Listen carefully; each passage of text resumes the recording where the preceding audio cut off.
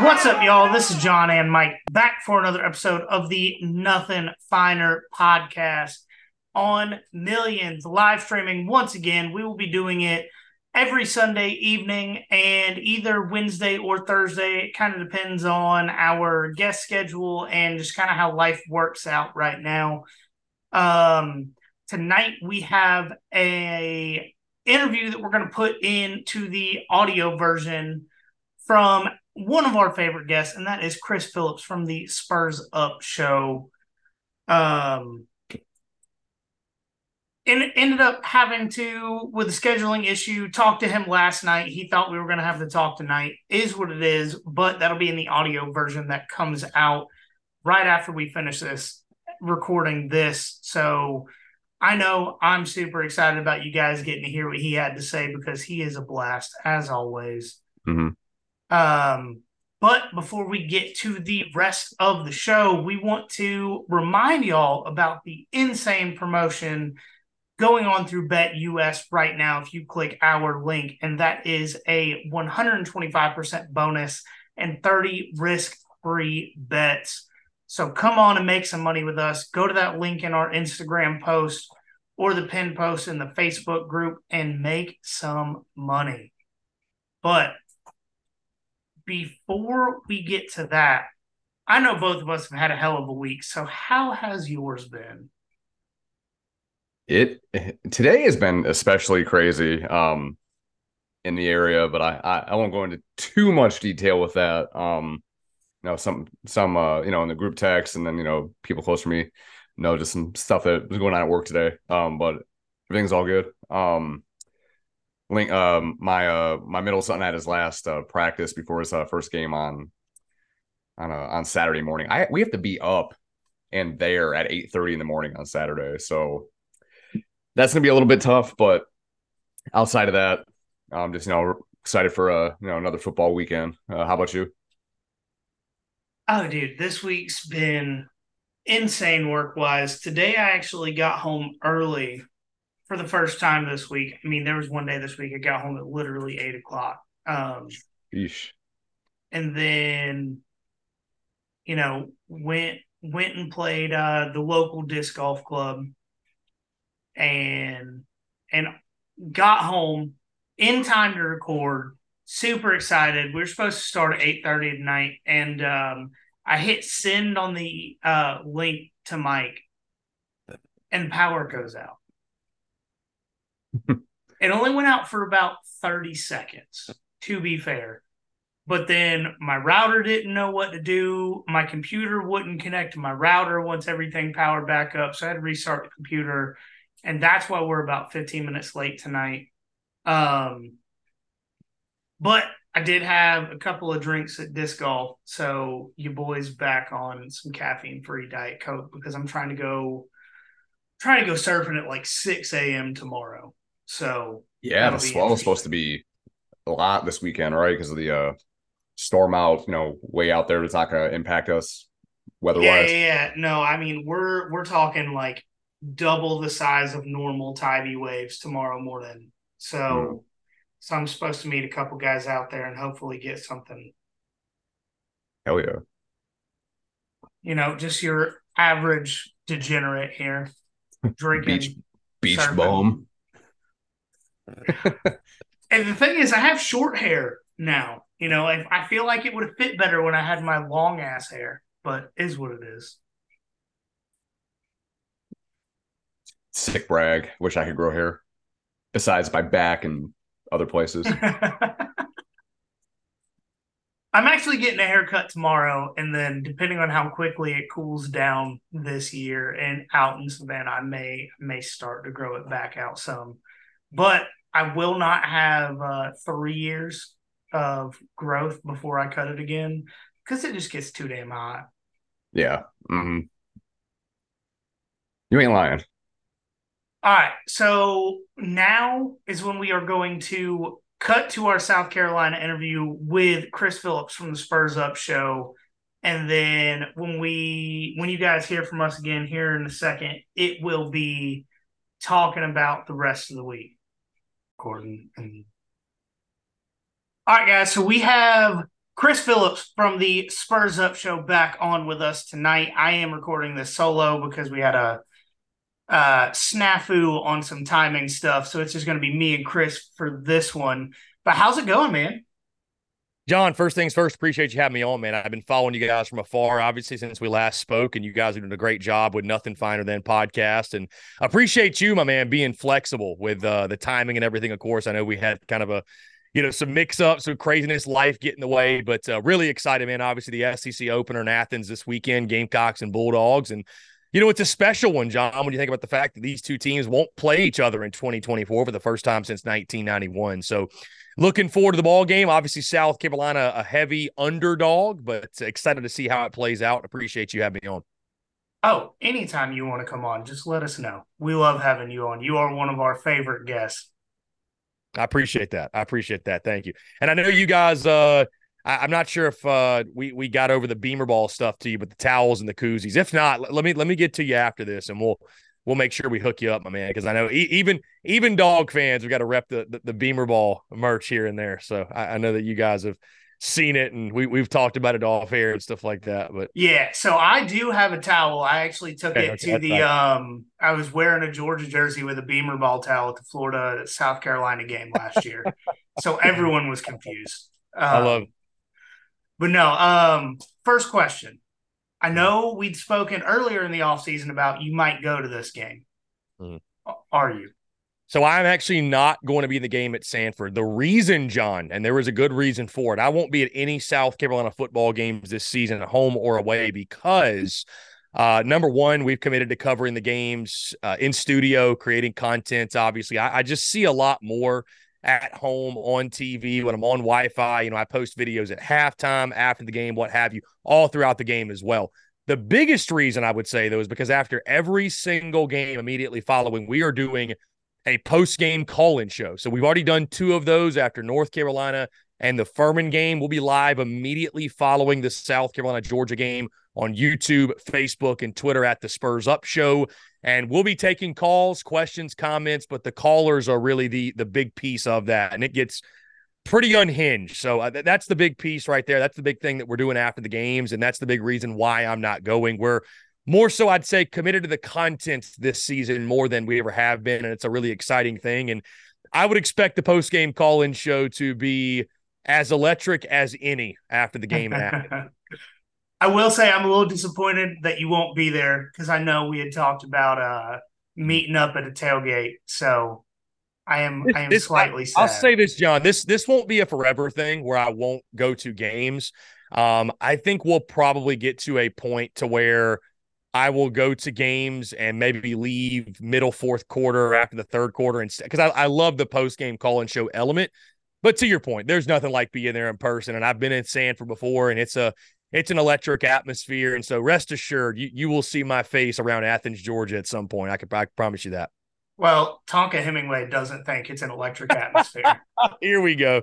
Poor Tonka Hemingway, John. He's getting in trouble for what he didn't say, right? You go back and he's asked about, he's just a college kid dealing with the media. Hey, what's your most hostile environments? And he says, I mean, Kyle Field, Neyland, those are some pretty good ones.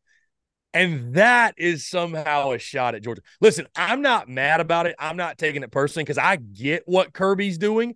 And when you're going for 3 straight national championships and you're fighting complacency and you're a 4-touchdown favorite, you got to use every little thing you can to fire up your team, fire up your fan base, fire up your program, and say, you know what? If Kirby wants to cling to that to get people fired up saying that we got disrespected by Tonka Hemingway, so be it.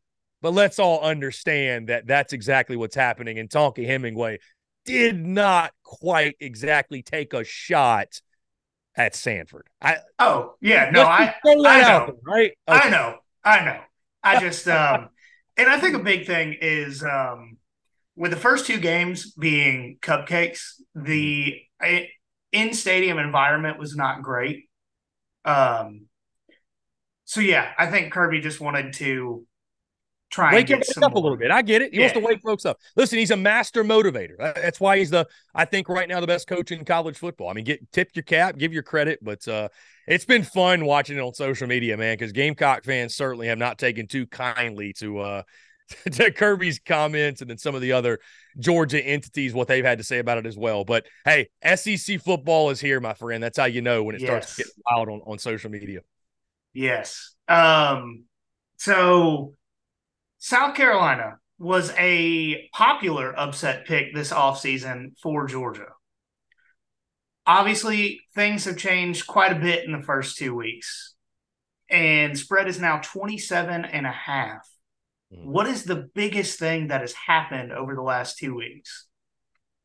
Well, John, first I want to say that I was not one of those that, and I hear what you're saying, and I do agree with you in the sense that, like, when you looked at Georgia's schedule and everybody went on record and said this is a cakewalk, this is one of the easiest schedules in the SEC, what have you. And I even, had Wes Blankenship on the show, and I asked him point blank, I said, is it that the schedule is that easy because all the teams Georgia plays are no good, or is it that easy because it's Georgia playing that schedule? And he said it's a little bit of both, but mainly it's because Georgia's so much better than everybody else because they still got to play Auburn, Tennessee. You still have the SEC grind, and really it's those two games I looked at as the potential pitfalls. I know Auburn's and Ole Miss great, is looking good. Yeah, Ole Miss too. That's going to be a tricky game. Lane Kiffin's certainly one that can give you some headaches, but South Carolina for sure, the SEC opener, Carson Beck's first test, Mike Bobo, 2 new offensive tackles, Georgia, a retooled defense with the departures of some key guys. So, I think the biggest thing though, John, that happened, I think over the course of the offseason, because the South Carolina hype train, it lost steam slowly but surely. Many Gamecock fans don't want to admit that, but it did. And I think one of the biggest reasons was because of roster turnover. South Carolina was impacted greatly by the transfer portal, losing Jaheim Bell, Marshawn Lloyd, Jordan Burch, Gilbert Edmond.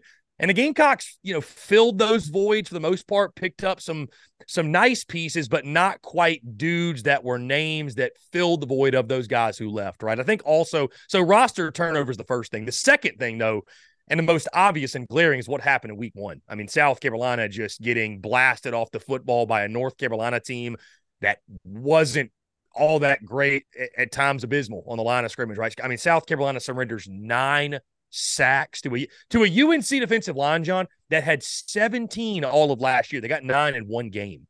Also, the Gamecocks on the flip side could not generate a sack against Drake May. He's back there playing 7-on-7 and picked him apart. So I think that ball game as well, I think that is a massive reason. If South Carolina goes out there, they win week 1, they look impressive. I don't think the spread is nearly what it is going into the week, but, all that considered it is, and South Carolina has to overcome those deficiencies, that I just mentioned on the line of scrimmage, and also their top weapon, Juice Wells, who has not been 100% and is still battling back from an injury. I think his stats right now in the season are like 2 catches for 10 yards. Has been a non-factor practically.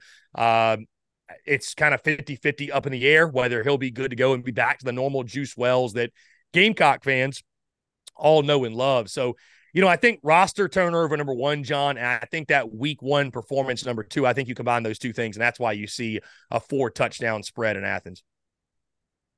So what is Shane Beamer's approval rating after the first 2 weeks of the season? Is a majority of the fan base still Beamer ball to the moon, or are some Gamecock fans getting a little uneasy? Well, listen, nobody, John, is immune from the effects of losing, right? So I would be telling you a fib if I told you that nobody was griping after week 1 and that nobody was upset or had any complaints. With that being said, I would still say that the approval rating is extremely high. I would still say it is Beamer ball to the moon, just because when you look at it, I mean, number 1, that one game, that 1 week, it doesn't erase all of the goodwill that Shane Beamer and company have built up through 2 years, right? And beating Tennessee and beating Clemson and the way you closed out the 2022 season. And I think Gamecock fans too, we were very upset, rightfully so after that performance week 1, but we all know too, any Gamecock fan mailing it in on the season right now, you're making a mistake, because Shane Beamer's teams have shown they improved so drastically from week 1 to week 13, right? So while South Carolina, the biggest thing I said, John, was just withstand the gauntlet in the beginning. If you can start 3-3 or better, South Carolina has shown a knack to get hot down the stretch and improve, and certainly the schedule sets up very favorably with 4 straight home games to close out the season. So I would say that the approval rating is still extremely high. I think the hopes on this season are still extremely high. Now, Saturday, I think, can go a long way in that. I'm not saying the Gamecocks have to win, but I think showing some encouraging signs, right, that things are heading in the right direction. If South Carolina can go toe-to-toe with the Dogs for 2 or 3 quarters, or even making a fourth quarter ball game, and, no moral victories, obviously, but just showing that type of progression, something they have not been able to do against Georgia, that would go a long way as well. But no, John, I'd say the approval rating is still extremely high, but hey, listen, we got an entire season to go. And while I'm certainly not, insinuating, I think anybody that after year 3, no matter what the record says, anyone who indicated South Carolina needs to make a change or Shane Beamer's not the guy, they'd be off their rocker. But you know as well as I do, John, in this world of transfer portal, and God, we see like what Deion Sanders is doing, right? He flips his roster overnight, and now they're 2-0, and they beat TCU in week 1. And it is the expectancy of coaches to turn programs around and win. It's becoming shorter and shorter and shorter. And no coach is immune to that, not even Shane Beamer. But right now, John, I'd say the approval rating is still extremely high. It still is Beamer ball to the moon in Columbia. As far as the giving a coach a chance, I've always thought you give a coach 4 years. You give a coach time to get their recruit in the door and to a senior. And if you haven't seen some sort of improvement, at least in the last 2 of that 4 years, then it's time to move on. But coaches getting fired after 1, 2, and 3 years just doesn't make sense to me. I would agree. And I think especially a place like South Carolina, where admittedly, John, it's just harder to win. It's just flat out, it's harder to recruit. It's harder to get quality coaches. It's harder to win because history is against you, right? The program has forever and ever been a 500 program. Shane Beamer is fighting all of those things. And I think, John, the other thing that's going in his favor is they're recruiting at an extremely high level. I mean, right, he understands, Shane Beamer was under Kirby Smart. He's been on elite football teams. He gets that an elite football team is built in the trenches. And where is South Carolina's problem right now? The trenches. And they've got some guys right now, 3 or 4 true freshmen that I think are more talented than any veterans they have in there. This next crop of 2024 signees features 3 or 4 more that are fantastic players in the trenches, both offensively and defensively. So they're building this thing the right way. And I think you can revamp your football team through the transfer portal. But when you're talking about building in the trenches, I think that's something that really does take time. It's if you're going to flip your roster to where you're going 2 or 3 deep offensively and defensively with the big uglies, there's no simulation for that. There's no expediting that process truly to do it right. So listen, I said this when he was hired, John. I think the Gamecocks need to give Shane Beamer, unless things head drastically off a cliff, I think you need to lock in for a decade and just let him build and see what happens, right? Give him real time and the opportunity to build the program in his likeness, in his image, what have you, the way he wants to be built, and then see what you have. Because South Carolina in their history, they've had a tendency to pull the trigger a little bit too early on coaches and not give them time. And I think with Shane Beamer, you got to kind of dig your heels in and let him work and let him grow and let him build. And I think if South Carolina can do that and be patient, which college football fans are not that, especially in the SEC, but I think if they can do that, I think South Carolina fans will like where they're at in a couple of years. Yeah, and with what you were saying about building in the trenches, I mean, as good as Colorado is offensively and defensively, the lines of scrimmage is the weakest part of their team by far. Yeah. And they're in a league that won't expose you, right? Because I've had many people telling me, hey, South Carolina should do what Colorado does on the offensive side. And, let's go air raid. Let's do that. Like, that's all fun and that's fine and dandy to talk about. But when you play a Georgia, when you play a Tennessee, when you play even a Florida, man, Mississippi State, Alabama, LSU, the list goes on and on, that ain't going to work, man. If you don't have some semblance of balance and you can't move guys around, you don't have a chance. I mean, even when you want to look at what Mississippi State did with the air raid under Mike Leach, rest in peace, Mike Leach, but they had multiple draft picks on the offensive line together at the same time. And with that style of offense, they never really competed for a division title. Yeah. Yeah. So I think South Carolina, I feel like a broken record because since Shane Beamer has been at South Carolina, we've been talking about the line of scrimmage year after year after year, but that is truly, I mean, this offensive line they've got right now, man, and we'll see it on Saturday, and maybe they've taken major strides since week 1, but it might be, and I'd venture to say it's the worst offensive line of the Shane Beamer era. And it's going to take a masterful game plan offensively by Dowell Loggins, by Shane Beamer for this Gamecocks offense to really click and get anything going on Saturday against a really, really stout Georgia defense. So while we're talking about the offensive coordinator, you mentioned Dowell Loggins. So at the end of last season, nobody wanted to play the Gamecocks the way they were playing the last few weeks of the year. So my question is, why did whoever was calling the plays against those ugly orange teams not get the OC job? Well, it's a not so much a mystery, somewhat a mystery in Columbia of who was calling the plays, because Marcus Satterfield was the name of the Gamecocks' previous offensive coordinator. He had called every play for the last, 22 games, I think it was, something like that. And, while there was no official demotion publicly, from talking to folks, John, it's pretty well understood that the playbook was taken out of Marcus Satterfield's hands. And we're not rightfully so. Sure. Rightfully so. And to your point, why was that person not hired? Well, number one, we're not totally sure who was calling the plays. Was it Freddie Kitchens, who's now at North Carolina? Was it Justin Stepp, the wide receivers coach? Was it Shane Beamer himself? Was it someone else? I think it was a group effort. When Marcus Satterfield departed, I think it was one of those things where Shane Beamer from the jump said, Dowell Loggins is my guy. He wanted to go out and get his guy. And so, it was a hire that admittedly I was not fond of. Let's just call it for what it is. I think he's done a great job thus far, but at that time, my first reaction was, who in the world's Dowell Loggins? I never heard of his name. Then I go do some research, and I saw his resume in the NFL. Not great. Not great, John. Let's just call it for what it is. He was once listed as the worst play caller at the NFL level. He's not thought of very fondly by many of those NFL fan bases of those teams he coached at. So, but again, Shane Beamer backed him, said, this is my guy. This is my guy. This is the guy I wanted from the jump. I wanted the first go around, what have you. So, if you're a Gamecock fan, you're wearing garnet and black, you just have to trust Shane Beamer's word and roll with it. So to answer your question, John, I just don't know if it's as simple as, okay, the guy that was calling those plays, he should be the OC, because we're not 110% sure if it was one person, if it was a group effort. From what we understand, and I don't think Marcus Satterfield completely was just kicked out of the offensive room, but what happened was a sort of come to Jesus meeting where it was like, okay, we have, 22 personnel packages. We're going down to 7. We've got 15-word play calls. We're getting rid of those, and we're simplifying everything, and we're just going to allow our dudes to go out and play ball.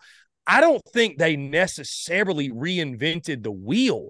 They just got rid of a lot of the unnecessary overthinking type stuff, which is exactly what Dowell Loggins is doing. Like, the offense, if you watch it, I think it's going to look very, very, very similar to what they did last year, right? But it's not going to be overly complex. There's not going to be a bunch of check with me's at the sidelines.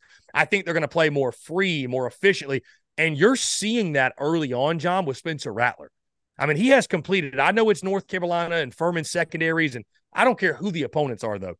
He has completed 83% of his passes through 2 games. Has not turned the football over yet, which was his Achilles heel last year. Now, we'll really see what he's about this Saturday when he takes on Georgia. But Spencer Rattler, the biggest takeaway, John, for me through 2 weeks, he looks so much more comfortable than he did last year, despite the opponents, because even against Charlotte, SC State, those lesser opponents, quote unquote, last year, I mean, he looked confused. He looked like he's moving half speed. He's like thinking while he's trying to play. And you know as well as I do, man, the SEC speed, you can't operate that way. So no. I think South Carolina is already feeling the positive effects of Dowell Loggins. And John, my prediction for the season was this. Is Dowell Loggins an upgrade of Marcus Satterfield? Yes, he is, because nobody can be a downgrade. Let's call it for what it is. How much of an upgrade is he, though? I don't know that we're actually going to see that this year because of the deficiencies on the offensive line. Like, this isn't a surprise that the offensive line's a problem. I was surprised to see them give up 9 sacks because I didn't think in any world that was possible. But it's not a shocker at all that the offensive line's an issue. The X's and O's are great, but you know as well as I do, John, if you don't have the Jimmies and Joes, you're going to struggle. So it's a balancing act of having the right OC in there, but also they've got to upgrade up front. As soon as they do that, I think you're going to see South Carolina find a lot more success offensively. Yeah, and I think a lot of people are surprised this season with what they're saying after the first 2 weeks, and that's we feel bad for Spencer Rattler. Mm. I mean, I watched zero plays from that Furman game, but I watched a good bit from the North Carolina game, and he was out there playing his ass off, running for his life, and throwing darts that either hit the guy in the hand that they didn't catch, or he was getting laid out while he was throwing the football. Like he is doing everything in his power to will this team to have a better offense, and it just seems the offensive line can't allow it. Yeah, and I mean, to be frank, John, I mean, it's again, you ask about the approval rating of Shane Beamer, and it's extremely high. But I'm someone that I give my opinion and I speak critically on things, and I call it for what it is. And I think South Carolina, you know, swung and missed in the portal this offseason many times. I think offensive line was one of those. I mean, you look at who they lost, right? The three that departed because of running out of eligibility, what have you, going to the next level, going on different things. But Eric Douglas, their center, Jovan Gwynn, who was an all SEC guy, second team, and then Dylan Wanham, a right tackle, who wasn't an all conference guy, but a solid player in his own right. Then they lose Jalen Nichols, their best offensive lineman, in the spring game, right? So they returned 50 less starts from last year, and they lost their best offensive lineman. To plug those holes, and I'm going to say this with all due respect, but let's call it for what it is. The Gamecocks went to the portal, John. They added players from Western Illinois, Yale, Mercer, and Charlotte. Nobody should be surprised by the results they've seen thus far. And so those guys might turn a corner, don't get me wrong.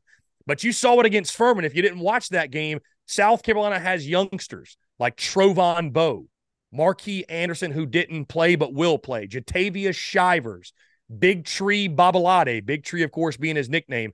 Those guys came in, they looked better than those transfers because, as you know, experience, it's one of the most overrated things in college football and college sports because you can have a fifth or sixth year senior, but if he ain't worth a damn, who cares? I'd rather play the five-star freshman with a ton of upside. So it's a gap year for South Carolina in the trenches. That's the unfortunate part. And to your point, man, it's what it's doing is it's putting all of the pressure on Spencer Rattler to make plays. I mean, it's a miracle he hasn't turned the football over yet because he's having to play hero ball, and that was my greatest concern, John, over the summer.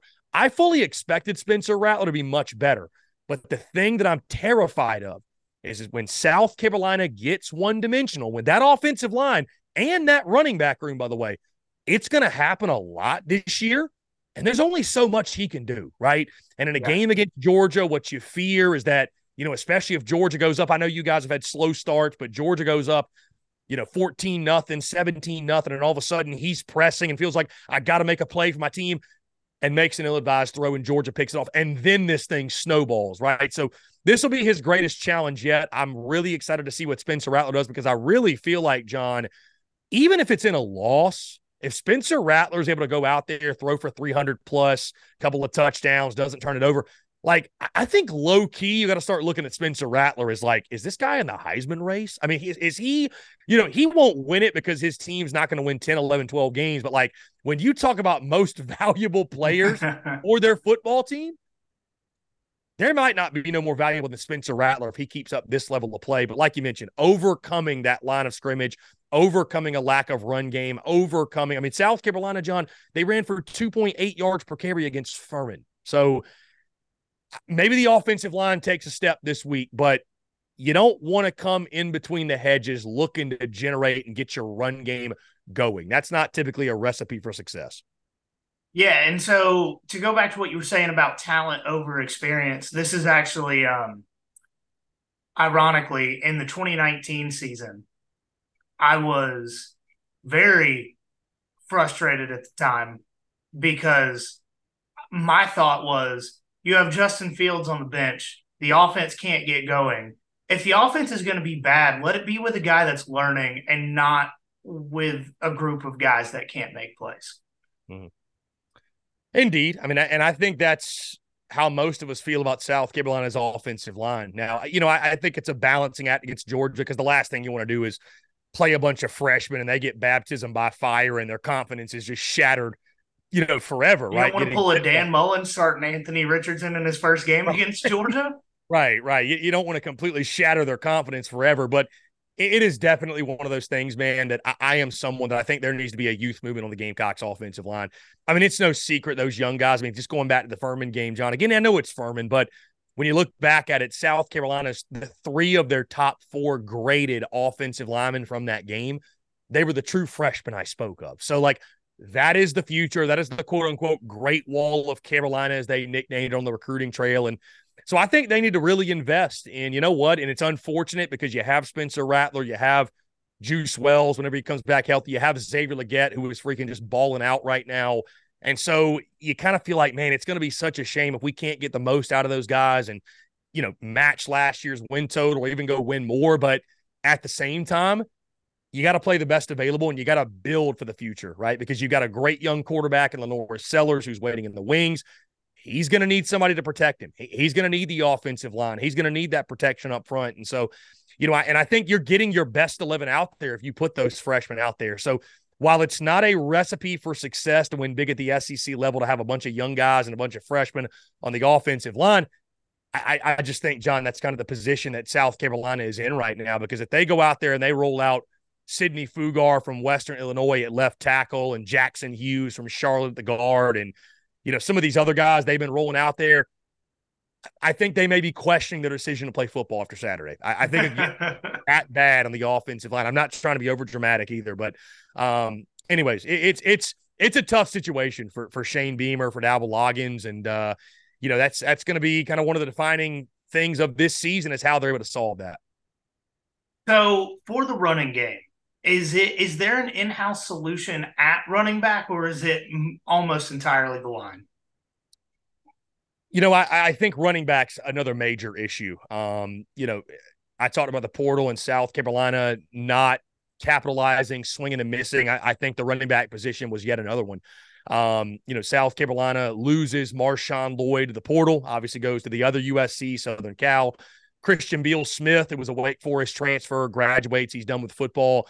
And so after Lloyd's departure in December, we all expected, okay, South Carolina, they're going to go out to the portal. They're going to get a proven Power 5 guy, somebody who's carried the load before, and they just weren't able to land anyone. So right now, what you have is Dakereon Joyner, who great athlete, but he's a converted quarterback to wide receiver to running back. You guys know about Dakereon Joyner, played quarterback in that 2019 game. So he's been around for quite a while in Columbia, right?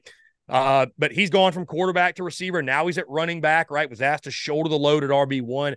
Then you have Juju McDowell, who's more, 5'9", like 180 pounds. He's more of a scat back, if you will, not anything between the tackles. Then there's Mario Anderson, the Division II transfer coming from Newberry College, who was a guy that won the Division II version of the Heisman Trophy. Like, he's carried the load and been a big-time running back, but at Division II, right? He showed some things against Furman. Granted, it was against Furman, of physicality and running with a bad attitude and running with an edge and just running like a guy, frankly, who's actually played the running back position. And then there's Dontavius Braswell, who was a 4-star prospect out of the state of Georgia, and there's high hopes for him. So that's another work in progress, John. I just listen. I know as much about them probably as you do, in the sense of, like, where do the answers come from, right? Like, who is it going to be running back by committee? Is there a true RB1 in there? I think it's probably by committee for this entire season. I don't think South Carolina has a SEC caliber RB1 in that room. They got a lot of nice supporting cast pieces, RB2s and RB3s. But I think South Carolina just frankly dropped the ball when they didn't go out and get a guy that was proven at the Power 5 level, not snagging a guy like Demi Sumo from NC State, not snagging a guy like Ray Davis from Vanderbilt, not being able to land a guy like Logan Diggs from Notre Dame, who they were in on. So, what you got's what you got, man. And, I will say this. Do I put the blame more on the running backs or the offensive line? I put it on the offensive line, because I think Dakereon Joyner is a good enough athlete to make things happen. Like, if the offensive line was really good, I think he could operate with that. I'm not saying he'd be an all-SEC running back, but I think the running game would be good enough. So I put more of the blame on the offensive line, but they don't have a big-time running back either that's going to make anything special happen, in my opinion, until we see otherwise. And maybe we're surprised on Saturday, but, through 2 games, South Carolina 106 rushing yards, I believe, through those 2 games. So We'll have That's to see rough. something we have not seen to the first 2 ball games to prove us all wrong. So Juice Wells, when he gets healthy, how much better can the offense be? I mean, I think exponentially better. I mean, they've in the passing game, they've been pretty good, right? A lot of that falls on Spencer Rattler and him continuing to play efficiently and not turn the football over. We're talking about a guy in Juice Wells, man. And for as good as Xavier Legette has been, he's been fantastic. He leads all of Power 5 in receiving yards. I mean, I think Juice Wells is the best receiver in the SEC when he's fully healthy. Him and Malik Neighbors from LSU, they are the 1A, 1B in this conference. So we saw the explosiveness, the downfield threat of Juice Wells and what he did for South Carolina, and those Tennessee and those, Clemson games don't happen without the emergence of a Juice Wells. So right. I think the offense can exponentially improve. I think the downfield passing attack gets that much better. It's another weapon for Spencer Rattler because right now, going into this game Saturday, John, what I worry about is that, and I don't think Juice Wells is 100%. Shane Beamer's played this whole gamesmanship thing where he said, well, I talked to Juice and he told me he's going to play. And it's like, well, what do the doctors say? Like, what are right? Like, you know what I mean? It's kind of like a vague kind of dancing around the answer. He doesn't want to say that Juice is out or Juice isn't 100%. But Dabble Loggins, actually, I'll read you this quote today, went in his press conference and said, quote, "It's been a process. He's overcoming an injury that most people, 99% of the world, wouldn't be back from. He's done a great job. He's ready to get out there and he's hungry." So he's obviously been hurt, been battling an injury he sustained in the offseason. When he gets back, though, I think it's a huge boost because it's going to take the pressure off Xavier Legette and the rest of the offense. And as I was just saying, what I worry about is that Georgia's defense will take Xavier Legette away. It's who is the other guy? Who is the next guy? Is it the tight end position? Is it another receiver? So I think the passing attack exponentially improves. But John, back to my point I made a couple of minutes ago, how good this South Carolina offense is going to be this year, it is solely going to be determined on can they improve on the offensive line as the season goes, and can they find some semblance of balance in regards to running the football, passing the football, and having some balance there. Because as much as Gamecock fans might want to believe that the whole air raid, I got people telling me, Chris, they're gonna go to Athens and throw it 50 times. And I'm like, good luck. Good luck. I mean, if you actually think that's the way to go, good luck. You're going to find out real quick in the SEC. I mean, if you tell Georgia's D-line, Tennessee, you see Tennessee's D-line where they're doing 11 sacks through 2 games. You tell an SEC D-line that you're passing and they know you're passing, you stand no chance. You stand no chance whatsoever, especially if said defense they don't have to play the run and they can still stop your run. Good luck with it. You know what I mean? There's only so much Spencer Rattler can do. So I think, John, this offense, how good they are, what their ceiling is, it's determined on can the running game improve. If it can, they've got all the weapons in the world in the passing game, and they've got the trigger man at quarterback to make it happen. If they can't, and when they're one-dimensional, that is when you will see them struggle mightily. So flipping over to the defensive side of the ball, it looks like a lot has changed since the end of last season. I mean, they were getting a ton of turnovers in those last 2 games, putting a lot of pressure on the quarterback. What was the biggest thing that's changed? What has changed from last year to this year, you're saying, right? In regards Yes. to pass rush.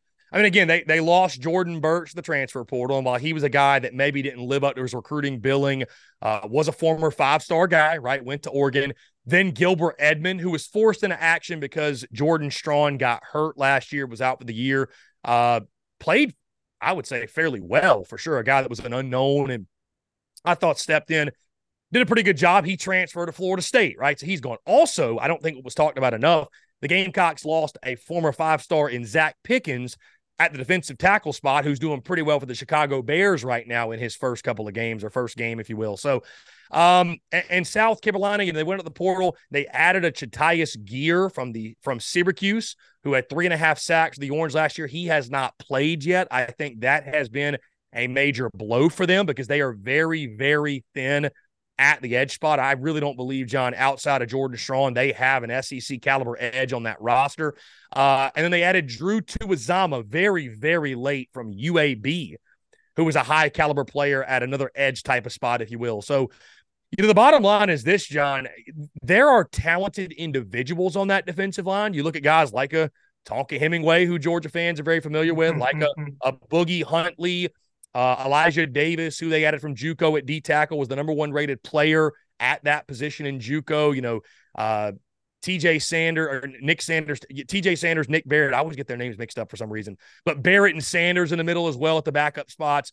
They're individually talented players, you feel like, but it just hasn't clicked. And so, I feel like that's another position where roster turnover hurt them. You didn't add any big time pass rushers. I mean, Jordan Strawn's your top guy, and he was really good at Georgia State a couple of years ago, but he's also coming off an ACL injury. And so, is he a step slow or half a step or what have you? So they just don't have any big time pass rushers. Also, one of those things is that, South Carolina fans have questioned the scheme of Clayton White. And, maybe he's being a little bit too conservative at times because Drake May sat back there and played 7-on-7, John, and picked them apart. Right. So, and the pass rush, to be fair, it wasn't great last year. I mean, it wasn't great. It was serviceable, but it wasn't great. And I just don't know that South Carolina really, frankly, again, John, that they lost Jordan Burch, they lost Gilbert Edmond, they lost Zach Pickens. I just don't know that they really filled those voids. I don't know that they really upgraded. Now, I think the addition of Jatius Gear, it sounds like he very well may play Saturday. That would be a huge boost for South Carolina, a major boost, because he was a really good player in the ACC, and they desperately need him because the defensive front, to me, I mean, John, I'm not trying to be, overreactionary to 2 games, but I'm very concerned about it. Let's just put it that way. I'm concerned about the Gamecocks and stopping the run. I'm concerned about the pass rush. I'm concerned about the front 7 as a whole. So, we'll see if it improves, but they've got some serious issues up front they got to figure out. So in the back end of the defense, the first 2 weeks, they had 2 interceptions against the Heisman hopeful Drake May, and then turned around the next week and allowed 243 yards to Furman. What's the deal with the secondary? Because that seems like a up and down performance there. Yeah, John, I would still venture to say that it is the strength of the defense. You had a lot to replace there as well. The good news is here's the good news. You start out, you're led by a pair of All-American safeties, freshman All-Americans from last year, Nick Emmanwori and DQ Smith. Now, depth is a major issue at safety. Nick Emmanwori goes out in like the second series of the North Carolina game. I think that's why you've seen it be leaky at times, right? Because, admittedly also David Spalding, who was their nickel and who will be their nickel when he comes back. Keenan Nelson Jr. steps in, a youngster, redshirt freshman. He got burnt against UNC. Just call it for what it is, right? So I think there's reasons it's been leaky at times. Also, they have a brand new pair of corners in Marcellus Dial, who was very good last year, had 3 interceptions. He was a really good player down the stretch. And O'Donnell Fortune, who last year, it was a mixed bag, right? I said this, John, you're going to kick out of this before the season, that O'Donnell Fortune, there's 2 images I have of him burned in my brain, and one's positive, one negative. The positive is the 100-yard interception return for a touchdown against Notre Dame in the bowl game. The negative is Brock Bowers putting him on a poster in week 3. And I'll never forget the image. And I know Brock Bowers does that to a lot of people, but it's just one of those images I cannot unsee, right? So anytime you're replacing a pair of NFL corners and Cam Smith, Debrius Rush, there's going to be questions. And so I think secondary is still going to be the part of this defense, John, they hang their hat on, but I'm a little nervous about the Gamecocks secondary going into this one. It's one of those things where South Carolina secondary has been the strength of their football team.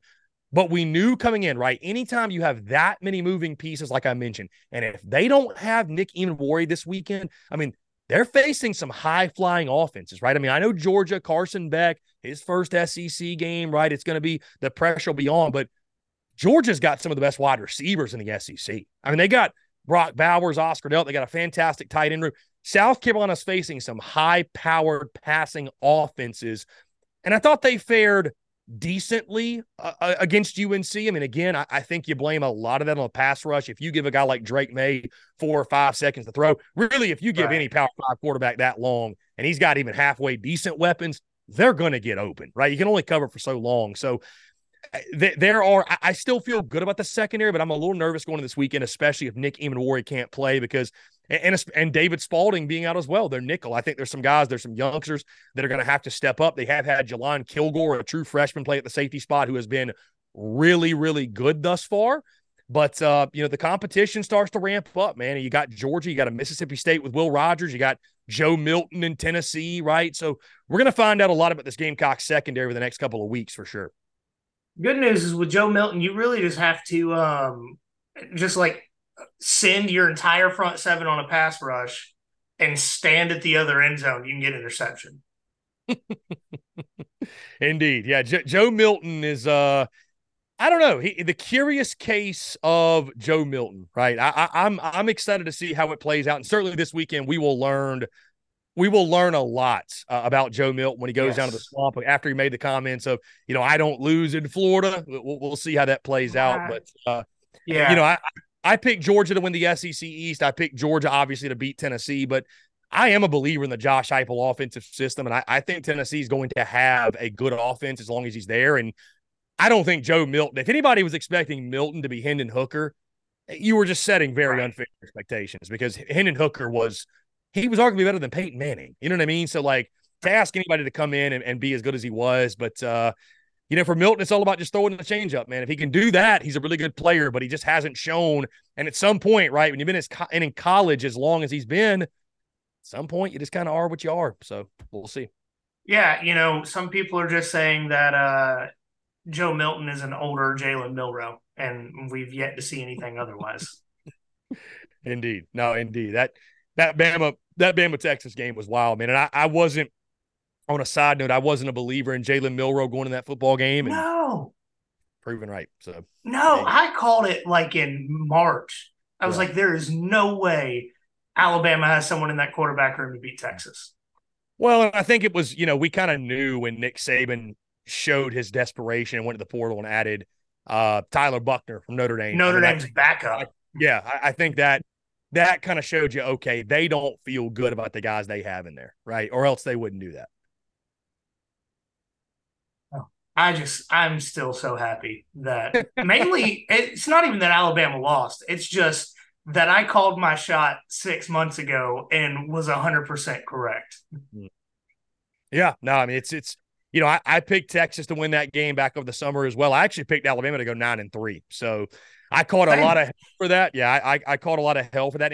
It wasn't because I'm trying to, throw shade on Bama. It's just, how does a team improve that lost Bryce Young and Will Anderson and Jahmyr Gibbs? How do they improve, when they don't have a proven commodity at quarterback? And, you watch that Texas game too, man, and Texas was just as good, if not better than them at every single position. I mean, every position on the field. So, I know Georgia fans have got to love the sight of it, because the SEC is really Georgia's for the taking. And John, I will say on a quick side note, you might kick me off the podcast, I picked Georgia to go undefeated in the regular season. I picked them to win the SEC. I got Ohio State winning it all, though. So one of the reasons is because it's just so damn hard to win straight natties. It's because I've had Georgia the last 2 years, but I'm like, God, can I go for a third straight? Like, college football is weird, man. It's weird. So if you've watched any Ohio State over the last 2 weeks, do you want to revise that pick? Because Kyle McCord is not much better than Jalen Milroe. Yeah, I'm not one to revise picks as we get in the season, but admittedly, it has not. My confidence in that pick has not grown. I mean, granted, I've still got Georgia in the national title, so hey, I mean, if they win, I was one game off, right? That's kind of the way I'll try to justify that. So, South Carolina special teams, and I know this is probably not a question that you expected to get asked, but I like to show love to the special teams. They moved Kai Kroger to punter this year. That I didn't watch a ton of South Carolina last year, but when I did watch it, he was one of their most efficient players. So that kind of confuses me. So are either of the other guys that have attempted kicks this season better, or are you confused as well? Well, so Kai Kroger was the punter last year. I thought you were going to say because he's a damn good quarterback, because he's literally going 6 for 6 for 3 touchdowns in his career. The one touchdown I saw with my eyes South Carolina score last season. Yeah. That's the only points they got in that Florida game, which God bless you for being at that game. I mean, my goodness. I said it in the first quarter. I was like, man, I feel bad for Spencer Rattler. Yeah. Yeah. Because he was hitting guys in the hands, and they were just like, "Oh, here you go, Florida, get the interception." Yeah. So, no, Kai Kroger was the punter last year, and I think he's absolutely one of the best in college ball. And side note, by the way, John, you mentioned that don't expect to talk special teams. If you're ever talking to a South Carolina guy, not just you, anybody, and you're not talking about special teams and Beamer ball, you're almost, I would say, you're not doing your due diligence, because special teams in Columbia is like offense and defense everywhere else. I mean, it's just as big a facet of the game as everything else is. So at least most of the time when I bring up special teams, people give me a crazy look because they don't yeah. even know the name of their kicker. But well, dude, I did special SEC, teams is a huge factor in most games. Yeah, I did SEC team breakdowns over the summer and had, a representative from every SEC team. And, I went through offense, defense, and then got to special teams. And to your point, I saw people chuckle or kind of roll their eyes or, maybe be caught off guard. I'm like, dude, we talk about special teams here. Like South Carolina has won games because of this. But Georgia loses the Peach Bowl if they make that special teams play. Yes. It's huge. Big deal. It's a big deal. So, no, Kai Kroger's back at the punter spot. Mitch Jeter is back at the kicker spot. He actually just missed his first ever career attempt. He went perfect 11 for 11 last year. Missed his first ever attempt last week against Furman, like a 52-yarder. It hit off the upright. So, the Gamecocks have, I would say, one of, if not the best kicker-punter duo in college football. They're in good hands with Shane Beamer and Pete Lembo calling the shots. Again, there's a reason that Beamer ball is so successful, and Beamer ball to the moon is a thing in Columbia, right? So, I will say, John, the one thing that's been interesting thus far, we haven't, South Carolina did have an onside kick in that game against UNC to open up the second half. Unfortunately, they weren't able to capitalize on it. So we haven't really seen special teams take over a game yet, right, for South Carolina. We haven't seen it yet. And that was one of my big questions coming in was, with you have to think coaching staffs are going to make this a point of emphasis to say, we cannot let South Carolina beat us in this manner. Is South Carolina still able to win football games and win them in conventional ways, right? So, I think for the Gamecocks, you look at this Saturday, if they're going to pull the upset or even keep it close, I think Beamer ball is going to have to show itself. I think making a big play on a kickoff return, punt return, block kick, block punt, fake, whatever it might be. I will tell you this, John. I'll go ahead and guarantee it right now. I guarantee you're going to see South Carolina run a fake of some sort, whether it's a field goal, it's a punt. I don't think this is a game. I think you have to empty the kitchen sink if you're South Carolina, if you're Shane Beamer and Pete Lembo. And I got to believe they'll have something dialed up for Georgia. So it is Beamer ball to the moon. And again, Kai Kroger and Mitch Jeter are two of the best in college football. So, and you may not, this may not even be a train of thought on the South Carolina side of things, but is there a beef between Kirby Smart and Shane Beamer? Because it seems like there is by Kirby's behavior on the sideline, and Shane Beamer's made a couple of comments, and no one really knows the truth. So, do you guys see that, or is that just something that we're looking too much into? I see it. I don't know any more than you do. I don't know anything in regards to specifics of a beef or a feud or what have you, but based off the way Kirby Smart has beat Shane Beamer like a rented mule the last 2 years, and to your point, last year when Kirby's saying first down, yeah, you're like, those are not the antics of a man that has a lot of love and admiration for his counterpart. Like, I'm sure off the field they are fine, but I don't think, it doesn't appear to me that Kirby and Beamer are best buddies. I don't know what happened when Shane worked for Kirby. I don't know if there was some rift between them. And again, we're kind of grasping at straws and guessing, but we're using context clues, right? Like we're guessing, but we also have two eyes and a brain that tell us what we see, and we're able to kind of understand. And of course, when it comes to like Shane Beamer, he's a guy that wears his freaking heart in his sleeve, and he's as emotional as they come when it comes to pressers or in games or what have you. And Kirby's an emotional guy too. So when you're staring down the opposing sideline and you're saying first down, mother, and like yelling it kind of at them, I think there's reason to believe that there's a little bit of extra juice for Kirby in this game because of something that happened with with Shane Beamer. So we'll see if that continues Saturday. But that would not surprise me if there's something more to it behind the scenes. Okay. I'm really just glad that it wasn't only our side that think there's something going on. I mean, again, the way that Georgia has pummeled South Carolina.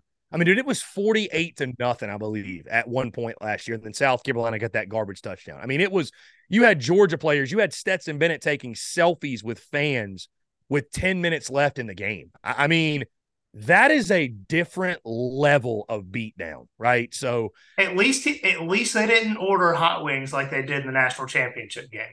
Oh my goodness, yeah, really. But you know what, man? You get beat 65-7. You deserve it. You deserve all that and more. So I don't even blame Georgia. So last question before I ask you to pick a couple of games for us. What do you think South Carolina's record is at the end of the season? John, I went 7-5 back in July, and I'm going to stick with that. I think South Carolina can still get there. Now, Mississippi State's the big one next weekend at Williams-Brice Stadium. That game is a night game, which I think is a huge swing in the favor of South Carolina. I had the Gamecocks beating North Carolina, then losing to Mississippi State in an upset, actually. So if South Carolina is able to flip those for me and switch and get that state game, I think they're still on pace for 7-5. So I'm going to stick with that summer prediction. I just, you beat Furman, obviously. If you can beat Mississippi State and you can take down Florida, which that game's at home coming off a bye, I called that the most important game of the season simply because I see it being there right in the middle, that being the game that, kind of sparks you on that second half run, right? You got at Mizzou, at Texas A&M. Then you get in that 4-game stretch of Jacksonville State, Vanderbilt, Kentucky, and Clemson. So, I mean, I expect South Carolina to do the same song and dance under Shane Beamer they've done every year, which is I think that at some point they're going to have a moment, they catch fire, and they at least, they start showing improvement, if you will, and you're going to see them play their best football in the season. So I'm going to stick with 7-5 right now. I think 6-6 is very much in the cards for this football team. But I'll remain at the 7-5. They lose to Mississippi State. If we're talking 2 weeks later and they've lost to Mississippi State, I'm going to have a vastly different answer for you. Because unfortunately, I think if they lose that one, John, I think some results like 4-8 or 5-7 come into play. And I don't want to, I hate to even bring that up, if you will, but those will be kind of the new realities, if you will. So I'm going to stick with 7-5, what I had back in July. All right, so we're going to ask you to pick some games. I will put out the spread and over-under, but that's more for context. We're not asking you to pick spreads and over-unders and all that kind of stuff. So, first game, LSU is a 10-point favorite at Mississippi State with the over-under at 53.5. I'm taking LSU straight up in the game. I actually do, believe it or not, it's one of my best bets of the weekend. I've got Mississippi State covering the 10. I think this is a really close back and forth, hard fought game. I think weird things, John, are going to happen in Starkville this year with the spirit of the pirate living on. But LSU is walking a tightrope. They cannot afford to slip up, and I don't think they allow it here. I think they've corrected some things since week one, and also too, just give credit to Florida State. They're a damn good football team. So I think it'll be a close back and forth ball game, but I think LSU by a touchdown. All right, next one's going to sound a little weird, but we do live in Savannah. So this one is Georgia Southern at Wisconsin. And Georgia Southern did go up to Big Ten country and beat a team with a giant block red letter on their helmet last year. So just throwing that out there. Wisconsin is 19-point favorites, 19.5, over under 63. I'm going to go with Wisconsin to win this football game, but Gata, man, get after that ass. Eagles, Georgia Southern, would love to see the upset. I've hung out in Statesboro a couple of times and love it down there. Great place, great people. They love their football, smart football fans, right? Very passionate. So, I'd love to see Georgia Southern pull that upset, but I am going to go Wisconsin. I think Wisconsin's one of the best teams in the Big Ten, and I think they will show that this weekend.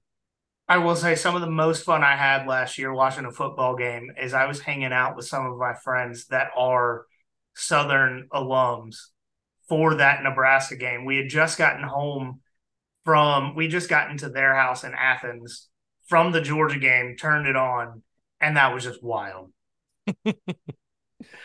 I love it. So next one, Tennessee 6.5 point favorite at Florida, over under 57.5. John, this is a big one for Billy Napier, man. It's a big one. If Florida is going to, I think overachieve, which would be winning 7 or 8 games, God forbid, and if they're going to turn the tide on their season, reset expectations, this one could go a long, long way in doing so, and it will go a long way, right? I think we'll be talking about Billy Napier in Florida in a much different manner. All we've heard all week long is about the 2 wins in the last 51 years. Tennessee hasn't won there since 2003. The aura of the swamp, and it'll be packed out. It'll be raucous. It'll be a crazy environment. Huge game for Joe Milton. What are you going to get? I got Tennessee covering. I got Tennessee winning. I think that narrative is just, I think it's played out. I think Tennessee is so much better than Florida is. And, is Joe Milton going to be perfect? I doubt it. But, that Tennessee, one of the reasons I'm high on Tennessee, that defensive front, like I mentioned, 11 sacks in their first 2 games. They have been flying. And I know they've played Virginia and Austin Peay. Don't get me wrong, but they've been flying all over the place. I think Tennessee made some major strides on the defensive side. I love the running back room. I still love the weapons they have on the offensive side. I love Josh Heupel's scheme. And I think Tennessee sort of flexes their muscles. And I think they finally get that, that gator-sized monkey off their back in the swamp. And I think they take down Florida. All right, next one. Kansas State 5-point favorites going to Mizzou, over under 47.5. This is a tough one because I love Mizzou's defense, right? I mean, they returned so much production from a season ago. Dude, I just can't trust Eli Drinkwitz at this point. Or Brady Cook. But Eli Drinkwitz is the Jeff Fisher of college football. He's just guaranteed to go 500. So and get an extension and a race. Right. And if Mizzou beats Kansas State, I mean, I think they're on a path to win 8, maybe even 9 games this year. But that's not who Mizzou is. No, not anymore. K-State's a high-quality football team. They'll come in expecting to win. This has been a really fun series the last couple of years. Dude, I just, Mizzou almost falls to Middle Tennessee State last week. I can't trust Drinkwitz. I can't trust Mizzou. I'm going to go K-State in this one. Last game, and we got to ask. South Carolina's coming to Athens. Georgia's 27.5-point favorite. Over under is 55. The big one, John. And I'll tell you this. I've been going back and forth on this score all week long because I'm someone, and many Gamecock fans will tell you painfully so, right? I'm somebody, I see things objectively. I don't see anything through any sort of garnet lenses or garnet goggles. I just call it as I see it. But, there is that fandom side of me that all week long I've been trying to talk myself into reasons why South Carolina, well, number one, cover the spread, right? But number two, make this a close competitive ball game into the second half and maybe not even win, but just keep it respectable, right? And then I go back to the image, John, that's burnt in my mind of that offensive line against UNC. And I just cannot get around that. I think Spencer Rattler will be fine. I think it's going to take a masterful offensive game plan from Dowell Loggins. South Carolina, I don't see how they're able to get any sort of run push at all. So I think they're going to have to get the football out on the perimeters, get the football in space, get it to their playmakers, let them try to win some one-on-one matchups. Much, much easier said than done, obviously. And if South Carolina's getting behind the chains or they're getting in 3rd and long, they stand no chance. And my fear offensively, John, is that, again, that's going to happen. Spencer Rattler's going to feel the need to, okay, I got to go out and win this ball game myself. I got to put the team on my back. And he's had success doing that the first 2 weeks. But the problem is this isn't North Carolina secondary. This isn't Furman secondary. This is the Georgia secondary. And I know Javon Bullard is not going to play, I believe, for UGA. That's a big loss for you guys. But still, Georgia is loaded across the board at every position at defensive back. So that concerns me offensively. Defensively, I'm really worried about South Carolina's ability to stop the run. I know Georgia hasn't ran it great, but from what I've been told, they've been very vanilla offensively. Mike Bobo has not showed a lot at all in the first 2 weeks, and Georgia has just kind of ho-hum whatever blasted UT Martin and Ball State. can they get Carson Beck uncomfortable, right? That's the big question. Can they make him uncomfortable, put him in some situations that he is not used to or has not faced yet, right? I mean, he's been solid the first 2 weeks, but this is a different animal, right? Starting at QB1 in an SEC game. Simply put, though, John, I don't see South Carolina having much success at all on the lines of scrimmage. I think it's going to be a struggle all day long. And I don't think Georgia is going to jump out to some 24-0 lead in the first quarter or anything, because they battled some slow starts. But I think it is going to be a slow and grueling death for South Carolina. And I said this over the summer, John, and I'm sticking by it. To me, it's not a question of, is South Carolina going to win the football game? It's a question of how many times are they going to cross the 50? And my prediction is not many. I got Georgia 41-12. I don't think it's a close game. I think Georgia pulls away late. I've got South Carolina a touchdown with a failed 2-point conversion and then 2 field goals. I think South Carolina might move it between the 20s a little bit. I wouldn't be surprised if with Xavier Legette, some of the weapons, the way Spencer Rattler's locked in, they bust a couple of big plays, but they just don't have the big uglies up front when they get in the red zone to capitalize on it. I wouldn't be surprised if they got 4 field goals, right? Because when that field shrinks and you've got to run the football, are you able to? I just don't think South Carolina is. I don't trust the O-line. I don't trust the run defense. And especially if Nick Emmanwori doesn't go, I'm worried about South Carolina defensively against those receivers, against Brock Bowers. And until I see differently, John, honestly, this game has gotten so out of hand the last couple of years. I mean, it's South Carolina is 1-7 in the last 8 contests, right? That one win being the 2019 double overtime crazy upset in Athens.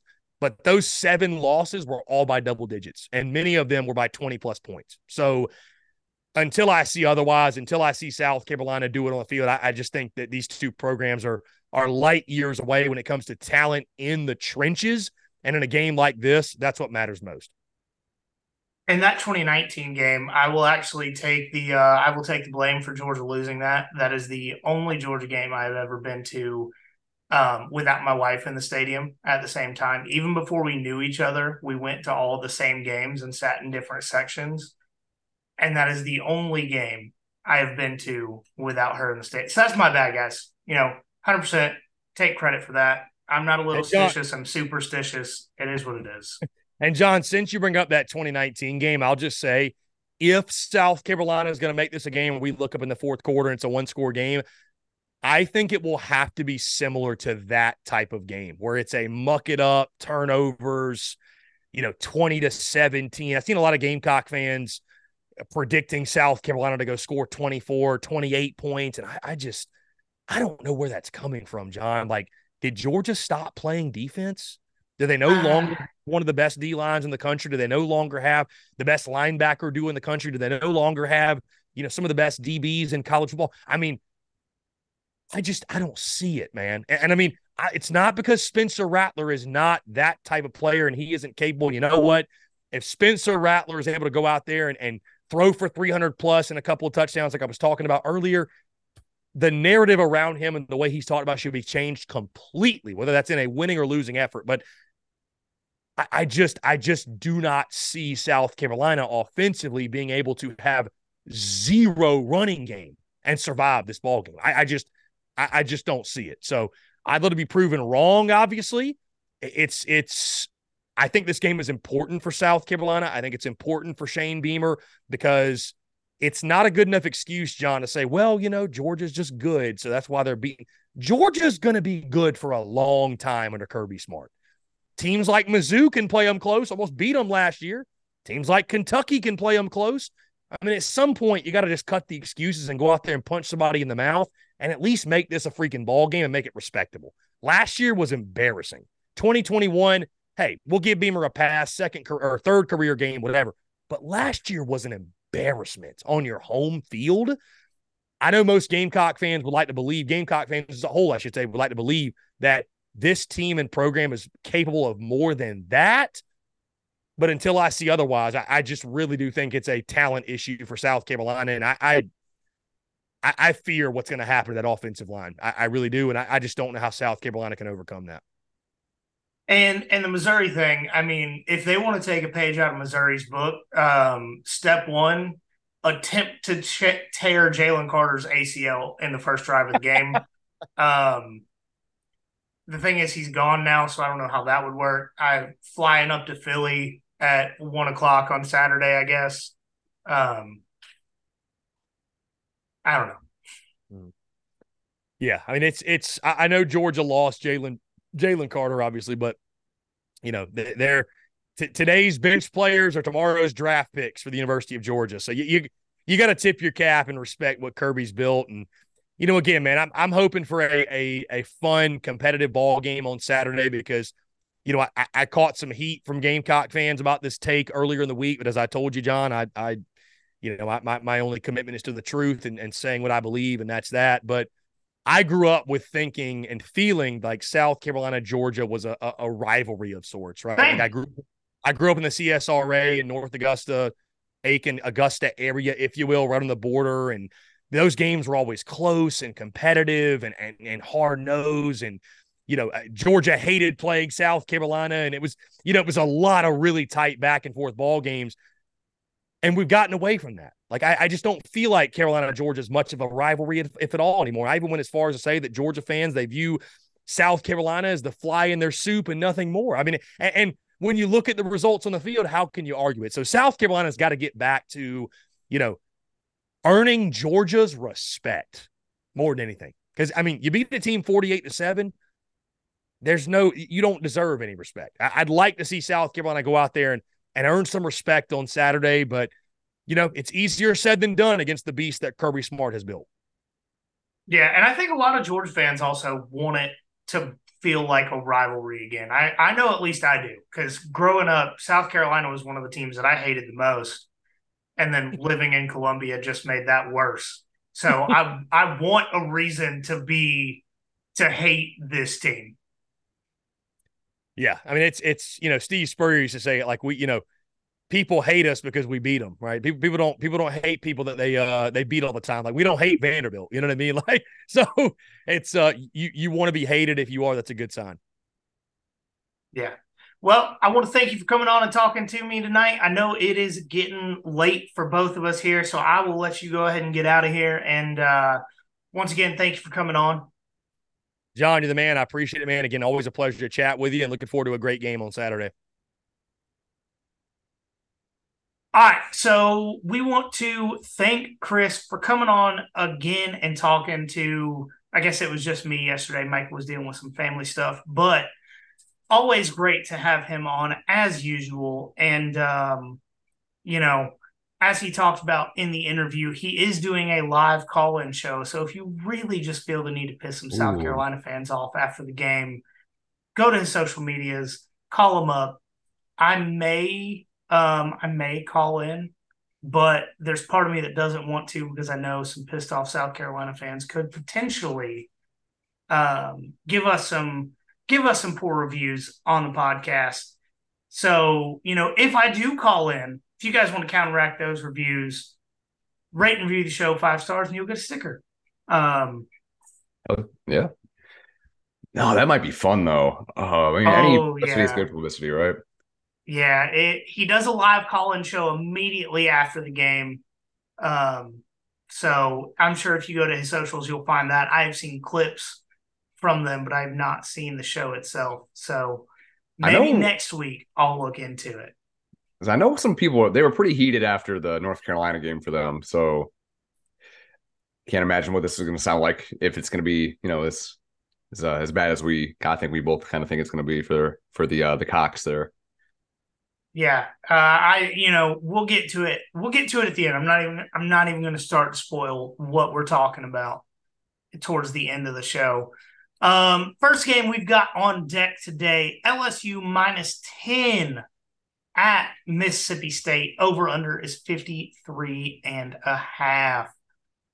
So LSU has had a wild season so far. I mean, obviously a blowout loss to Florida State and Orlando, and then come back in week 2 to beat Grambling. I know it's Grambling, but they beat Grambling 72-10. Mm-hmm. I mean, there was a little bit of wildness within the game last week by itself. First quarter, LSU up 14-10, and then Grambling didn't score again. Bus and Us came out in the second half, obviously. Of course. Went 4 for 6 for 48 yards. Jaden Daniels had a 75% completion percentage in the first half, 269 yards. Nice. For 5 touchdowns. On the other side of this matchup, you got Mississippi State, who needed overtime to beat Arizona last week. And they needed that overtime period while still getting 5 turnovers off of Arizona.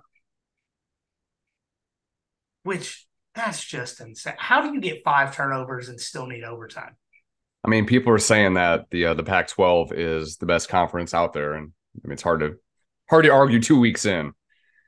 2 weeks in, they've beat some juggernauts. I mean, USC, Florida, Utah beat Florida. Potentially 5-7 team. USC beat the shit out of San Diego State. Another national powerhouse there. I will say the most impressive, in my opinion, win the Pac-12 has this year is Oregon over Texas Tech last week, and they needed a last-minute pick six to do so. Mm-hmm. And that actually should not have been that close, but yeah, we kind of talked about that before. Yeah. Personally, for this game, I like LSU to win, but if I have to pick the spread, and I really do not like the spread on this game, it may have come down since we did these notes to, I believe last line I saw as I was scrolling through today was 9.5. Mm-hmm.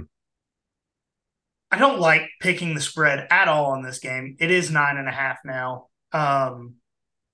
If I'm forced to pick the spread, I'm going to take Mississippi State. But if I don't have to, I think LSU, just money line is the move. Okay. Yeah, I've been going back and forth on that quite a bit. It's tough. Like originally I had Mississippi State for that, but after you were kind of talking about LSU and just again, you talked about it being Grambling State and all that, but looking a little bit more competent on offense, again, it's probably an easier game than what it would be for just practice for them. But I really keep going back and forth. It's in Stark Vegas, but I'm gonna go with LSU minus that 9.5. I changed it in the doc here, so we can do that. You are taking the spread there. Yeah, I'm taking LSU. Win by double digits. Don't feel confident in that. I would not bet that either, but just I'm not. I don't know. I'm not super confident in Mississippi State, especially after that showing they had against Arizona. So I don't know. Don't feel good about that either way. I would hope that none of you actually bet on this game because I don't have a good feel for it. But if I had to pick, which I kind of do because that's why we're doing this, LSU. Yeah, I also like if this was not one of the biggest SEC matchups of the weekend, I would not publicly throw a pick out there because I don't know. Mm-hmm. Mississippi State to me has not played their best football. Mm-hmm. Neither has LSU, but I feel like, and this is entirely on feel, if you put what LSU did in week 1 against what Mississippi State is capable of, Mississippi State wins this game. Mm-hmm. But if you put what LSU is capable of against what Mississippi State is capable of, I think it's a 35-point win. I think if we would have picked this, 3 weeks ago, even before LSU played Florida State, yeah, I think we'd both feel way more confident in a 9.5-point spread there. But just, that Florida State second half really sticks with you, and that doesn't make it too confident. But then again, even last year going back, I mean, the team LSU got a lot better as the season went on outside of the Tennessee game. So it's tough. So officially, are you taking Mississippi State? Uh, If I have to take the spread, mm, which I mean I do. I mean that's kind of the point of all this. mm.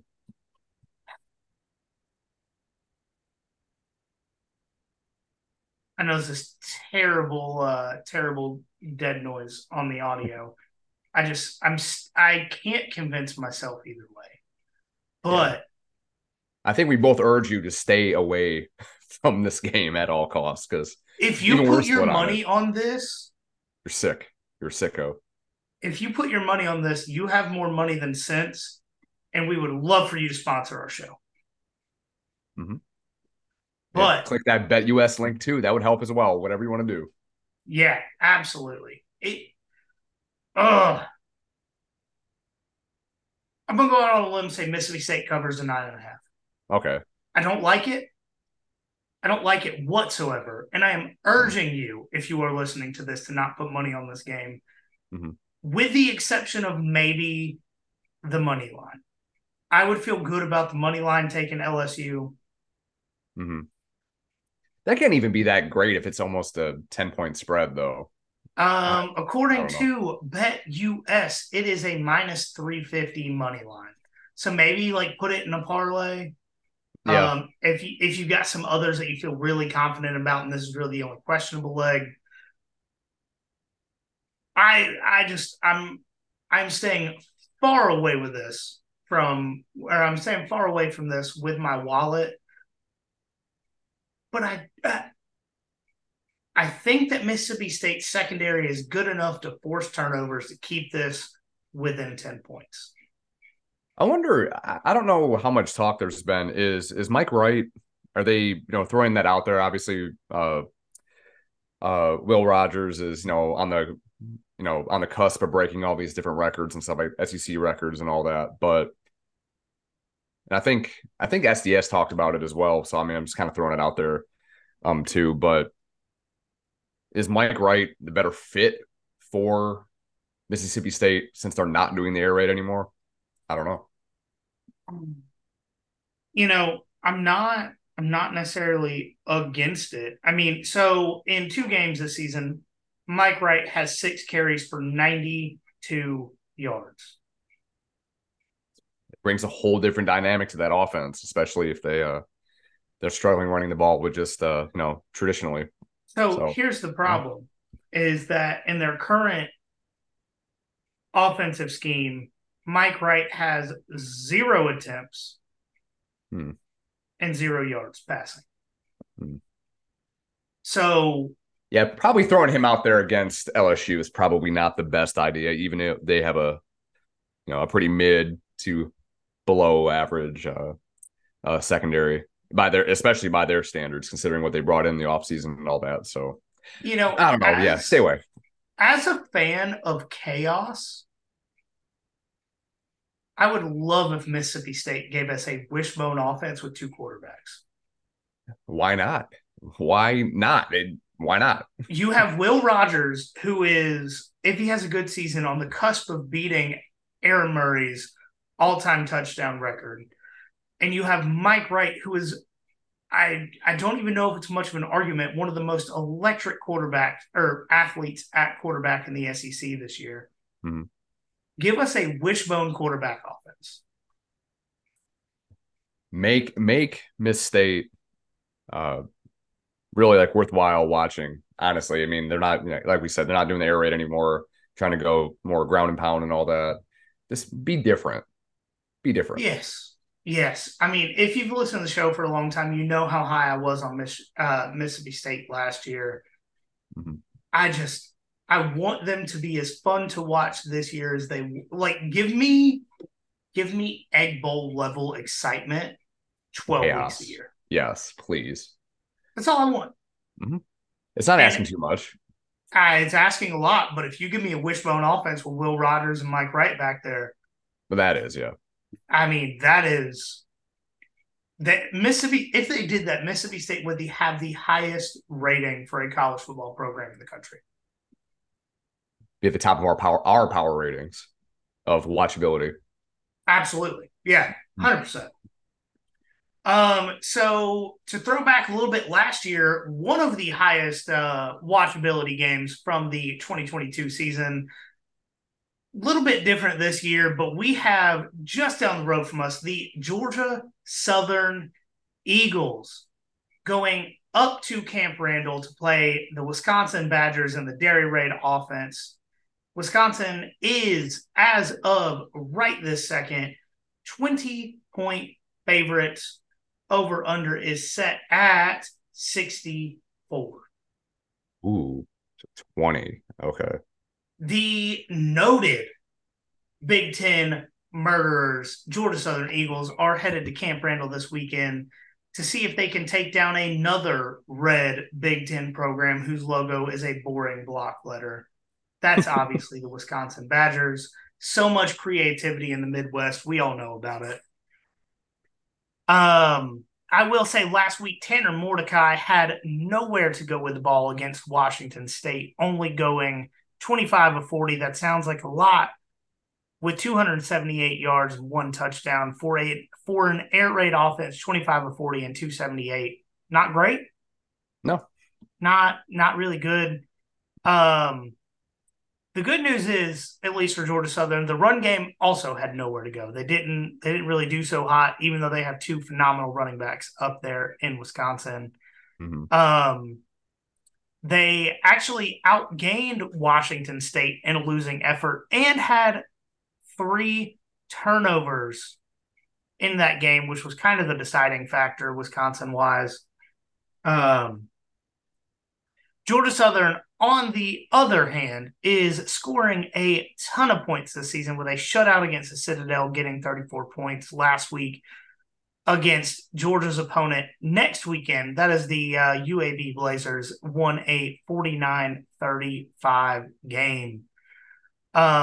Personally, I think there's going to be a ton of points scored in this game, but I do think Wisconsin wins this game outright. When you're giving me 20 points, I'm taking Georgia Southern 8 days out of the week.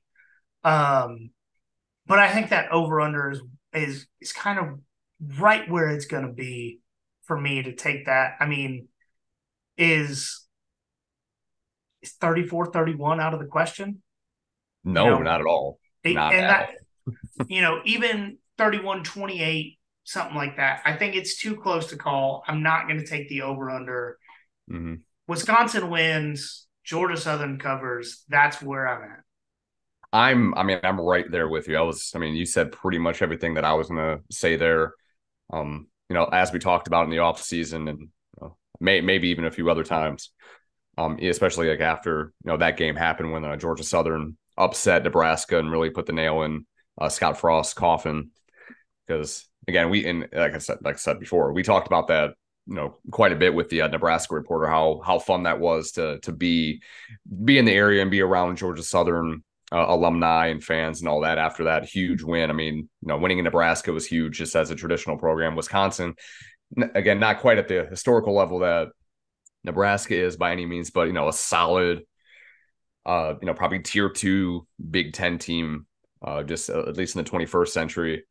But Georgia Southern can definitely put some points up on Wisconsin, and you're not super confident in the Dairy Raid quite yet. Let's kind of say that 5 times fast, but I'm with you there. Georgia Southern, they do cover, but I do see Wisconsin winning, unfortunately, because I would love to see back-to-back 2-0 in the Big Ten in back-to-back years, or 2-0 in the last 2 years, I should say. If that happened, people would be asking, is the Sun Belt better than that division of the Big Ten?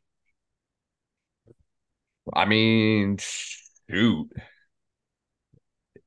Right now, yeah, if that ends up happening, definitely.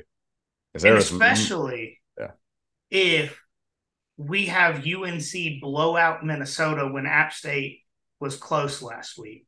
Mm-hmm. Is Minnesota going to Chapel Hill? Yes. Oh, okay. That's gonna be a bloodbath. All right, we should put that on there, but we have a lot on there already. So I'm not 100% up to speed on Big Ten divisions. Is that the West? That Wisconsin's in? Yes. Yeah. Yep. They got. I'm not gonna. Well, you know what? Hell, I'll probably just end up rattling it off real quick, just off the top of my head, because they should have 7 in there, right? Um, Wisconsin, Nebraska, Illinois, Northwestern, Iowa. Iowa. Did I say Minnesota? I don't know. I don't know. Minnesota and uh, uh I don't know. Isn't I don't know. Rutgers We in we came there? close. It's not. It's a bunch of teams that you're really not going to watch All at right. all. So All yeah, right. I'm gonna say this out loud, Purdue's the publicly last one. for the internet. If Georgia Southern covers and UNC beats Minnesota this weekend, the Sun Belt is officially better than the Big Ten West. The Big Ten, they, in the offseason, they talked about, expanding south. I don't think I mean, some people said Florida State, others didn't. Some throughout Georgia Tech. But if they're going to come into the Peach State, maybe they should look at Georgia Southern. Just saying. Georgia Southern is a more fun team. Yeah. Also, Yeah. City of Statesboro also has more STDs than probably all the Big Ten West schools combined. But Yeah. Yeah, probably. maybe they need to spread the love up there, figuratively and literally. So many different meanings to that. I love it. I told you guys I was going to be on one tonight. Next game we're talking about is, I think this is actually one of the more difficult games of the weekend to really pick. Surprisingly so. From if we would ask you guys a month ago, this would be an obvious pick. But today, we're talking Tennessee, who is 6.5-point favorites at Florida, over under 57.5. Tennessee is searching for their first win in Gainesville since September 20th, 2003. They are favored to win this game, but that line has had to have go down significantly since the beginning of this season, considering that they had a rock fight against Austin Peay last weekend, pun intended.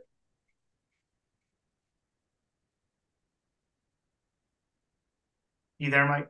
Yeah, I'm here. Yep. Okay. Sorry. No, you were just extremely still. I thought we had an internet issue. I don't know what it is. I was trying to click on something. I don't know. So much focus. Yeah. All right. So Florida bounced back in a big way last week. It was McNeese, but they did win that game 49-7. Graham Mertz played okay last week, but it was the run game that really was the deciding factor. 327 yards rushing. And Tennessee had players volunteering to not score points early in this game, especially Joe Milton. I believe he was under 50% passing going into halftime, which was very disappointing, considering that he is my college fantasy quarterback in our Nothing Finer league. But the good news for Tennessee fans is they were leading that game 10-6 at halftime. Really exciting game there. But I think Florida is able to keep this game close because of their defense. Yes, the beginning of the Utah game looked ugly. But if you look back at it, the second half was very close as far as defense on defense. I do think that Tennessee is able to – I really think Tennessee's defense is able to actually stand up against Florida's running game. They haven't allowed a lot of rushing yards yet this season. Granted, they've essentially have played 2 FCS schools with the state of Virginia this year, and I'm not trying to be mean when I say that. I mean, they did lose to James Madison. I mean, it is an FBS program now, but it's like their second and third year or whatever. So, yeah. Yeah, not a good look for Virginia.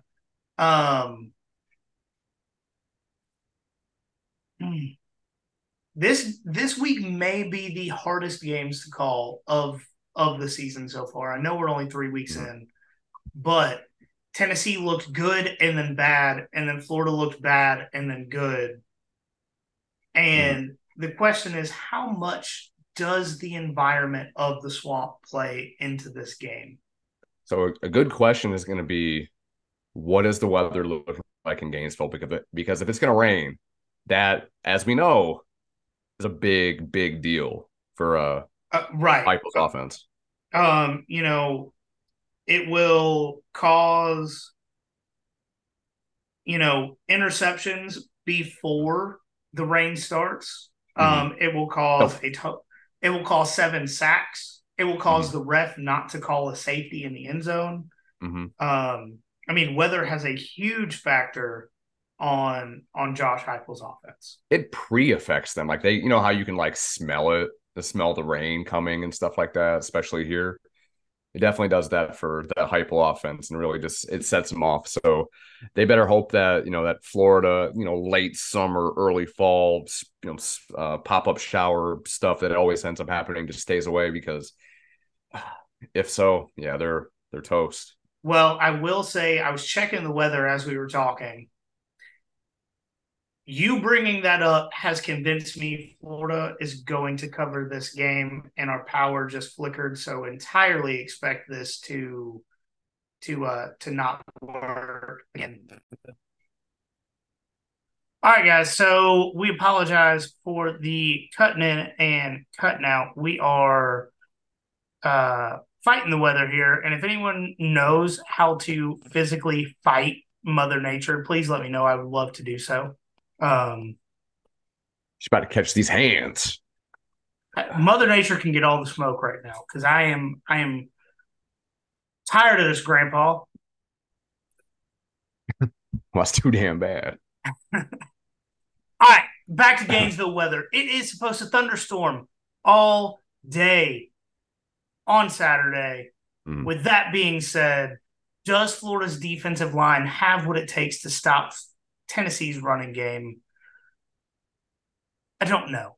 But the weather has me convinced that Florida is going to cover that 6.5. I think it's a close game. I don't know who wins. I think there's a good shot Florida can win. I think there's an equally good shot that Tennessee can just blow the shit out of them. Yeah. But I do think Florida covers that 6.5. I'm right there with you. The over under actually went up. I think it went up a point to 58, or went up a half a point since we put it together initially. I mean, like I said, I'm right there with you. Especially with the weather and how we were trolling Tennessee just before. I mean, in this case, I really am hoping for a giant meteor just to crash in Gainesville, so it's just over, because I mean this game is probably going to suck to watch if I even turn it on. But yeah, I'm with you on Florida covering. I'm not sure if they'll win, but one of their streaks have to continue, because they their ridiculously long streak to Kentucky ended in the last few years. So that's unfortunate for them. They lost to Vandy last year, which that probably ended a long streak as well. I don't know how long that was, but it would be funny if they did keep the streak against Tennessee. But that would be hilarious. Wouldn't it be funny? Just betting, trolling principle there would be huge. But again, at the very least, I'm with you. I'll take Florida to cover. Don't know if they'll win outright, but 6.5. Yeah, I don't know. It seems like a right number, but can Tennessee win by a touchdown? Sure, absolutely. They can win by 3 touchdowns, but whether that Florida defense, yeah, I'm going with Florida. Yeah, I don't really know how you can decide this game. I think it's too. I'm still very interested in what happens. Do not get me wrong. I just don't know. I will gladly tell you that I am clueless on this game, but I'm very interested in the outcome. Do we know if Joe Milton can? We know he can't really throw accurately when the conditions are right. Can he throw when the ball is wet? I mean, honestly, the wet ball would probably take some velocity off of it. So if his accuracy doesn't change, it's probably perfect. Ooh, that's a good point. I Yeah, mean, let's be real here. If his velocity was less and his accuracy was the same, be a good quarterback. You really I would. I mean, he has a chance to beat Hudson Mason, or was it Grayson Lambert that set the Oh, Lambert, completion yeah, percentage record against South Carolina. against South Carolina. Yeah. Um, yeah, I think that's very interesting. I mean, like, could you just somehow take some of the strength out of his arm? They might have to if it ends up turning out really well for Tennessee in the future, they may have to like soak their game balls for like all week and then bring them with them, and that may mess with them Fill a it little with bit. water. Yeah, have it be a Nerf. Have them play with a Nerf ball, paint it, actual football color. Throw it in the pool, make it like 6 pounds heavier. It will work. Just throw shot puts around the field. They got to do something. Touch is not in Joe Milton's vocabulary. Nope, no, it is not. So next game, I think personally, little sneak peek here. I think this is one of the best bets of the week. And we're Ooh. talking Kansas State 5-point favorites at Mizzou, who over under 47.5. Mizzou barely beat Middle Tennessee last week, only a 4-point victory. Mizzou has finally decided that they should use their 5-star wide receiver, Luke Burden, to most of his capabilities. He had 117 yards last week. Mizzou's problem is defense. They gave up 214 yards through the air. That is absolutely awful considering that Alabama, who we saw against Texas last week, doesn't have a great secondary, gave up only 133 yards Mm-hmm. to Middle Tennessee. I should put that in there. Kansas State, on the other hand, averaging 305 passing yards per game in the first 2 weeks. They're also averaging 187.5 rushing yards per game. I think this is an obvious Kansas State -5. It, I just checked it. It actually went down a little bit. Now it's Kansas State -4, 4-point favorite. Hammer. Yeah, I'm with you there. Hammer. Go ahead and throw this in my best bets segment that what we're doing in a minute. Kansas State, if it's 4, if it's 5, does not matter. I also don't think Missouri has the defense to keep this within the under. Go ahead and give me the over. I think there is just a drastic disparity between what Kansas State's offense is capable of doing and what Missouri's defense is capable of doing. Luther Burden has shown signs of life. He's definitely been the focal point of their offense the first couple of weeks, and I mean, it's all they really have. I mean, Brady Cook is whatever. I mean, he's probably the more better fit for that offense at least, and that's not necessarily a great look, but neither is their offense. Yeah, no, definitely not. No, nobody. Yeah, they definitely don't fit in the Big 12 with their offense. They honestly probably definitely fit in the Big 10 West, but that should have happened before, but it didn't. Nonetheless, yeah, I'm with you there. Kansas State -4. I feel good about that, even though it's in Como.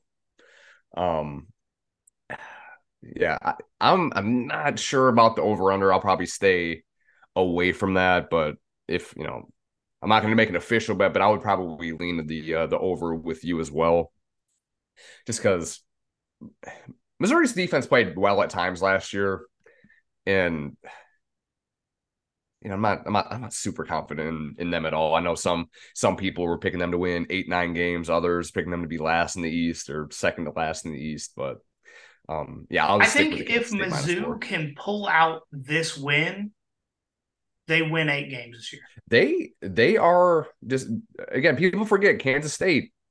They are the Big 12 champs, not TCU. Correct. Not the team that went to the playoff. They got blown out and then lost to Colorado game 1 of the year. It is Kansas State. It's the guys from the Little Apple, the Wildcats. They got their head in the game, and they beat TCU last year. Not looking too bad this year either, but yeah, Kansas State for sure. Yeah, no, Ooh, it was last year. It was 40-12 Kansas State. If y'all remember, and one of these teams got better, the other did not. yeah. And the team that got better was Purdue. Mm-hmm. I will say, the only way Missouri can play a team close that is significantly more talented than them is to attempt to tear a defensive lineman's ACL first drive of the game. So, heads up, Kansas State, that might be coming. Yeah. Just going to throw that out there. And also, if Eli Drinkwitz has some Star Wars cosplay in the locker room, watch out. But other than that, Kansas State, I would take this as a -14 spread, if I'm being honest. I have no idea why Missouri is getting any sort of love here. No, I mean it honestly, it's probably that SEC patch on their jerseys. Honestly, that can be the only thing. Even though that that aura is kind of wearing off a tad bit just because of how this season started in the league, but that could be the only thing. And they're at home. But again, I would still hammer that Kansas State 4 or -4. All right, guys. So the game that you guys are all here for, and as we said at the top, we do have an interview with Chris Phillips from the Spurs Up Show that is going in the audio version, but because of some scheduling conflicts, we had to record that yesterday, so it is not in the live stream version. But South Carolina is coming to Athens to play Georgia between the hedges. Georgia is a 27.5-point favorite. Over under, I'm double checking it right now to see if it has moved. It has actually gone down. Over under is 54. Okay. It's kind of strange to me, but this game has not been historically close since 2016 or 2015, with the obvious exception of that 2019 game. The average score of this rivalry under Kirby Smart is 37.1 to 13.85. Since Shane Beamer was hired at South Carolina, that gap widens to 44-10. Ooh. This is really on the edge of my comfort zone when talking about spreads on Georgia games, really any game in general. I think Shane Beamer did something to piss Kirby Smart off. And as you guys have heard in the interview by now, Chris Phillips also has no idea what it is. But South Carolina fans also acknowledge that there is some sort of rift between them. And obviously Kirby's not a fan of Shane Beamer. Which is odd because, I mean, it seems like Kirby has, like a lot of respect for former assistants. I mean, Shane was only there for a year or two, so it's not like a super deep relationship. But even then, I mean, working 1 or 2 years with somebody on a, at this level, you'd think there'd be a little bit more, good vibes between the two. But like you said, obviously something happened, whether it was at Georgia on his way out or something in a game between the two, between Georgia and South Carolina. It was something. Hear me out. This is either complete BS or I'm right. Would you like to know when Shane Beamer left Athens? Was it after the 2016 season? After the Rose Bowl. Against the team he went to coach for. So, was there some sort of on-field conversation after that game? Like he left him high, like he knew he was going to Oklahoma, like Lincoln Riley did what he does with players in the portal and tampers with them and says, "Hey, Shane, I'll give you a raise to come be my associate head coach." Hey, Shane, do you want to live in Norman, Oklahoma, instead of Just Athens. just Yeah. throwing it out there. I mean, It, it is strange that he took Mhm. the Oklahoma job within weeks of Georgia playing Oklahoma in the Rose Bowl. Um, if you have the opportunity and more time than we do, go back and look at that post game on the field conversation and tell us if you see that, because I'm very interested now. Shane was a tight end coach at Georgia, right? Yes, and then he was the associate head coach and tight ends coach at Oklahoma. Okay, so being the associate head coach, he definitely got more money just with the Correct. extra title too. So I don't know. I mean, it is unique timing given Lincoln Riley's track record with tampering. So it's a good point. If I was Kirby, I would also be pissed, and I would also try to run this score all the way Mhm. up. I mean, Kirby's still mad about the Vandy game being canceled in 2020. So he holds grudges. We know that. Yes. Um, I do think Kirby wants to put up a ton of points.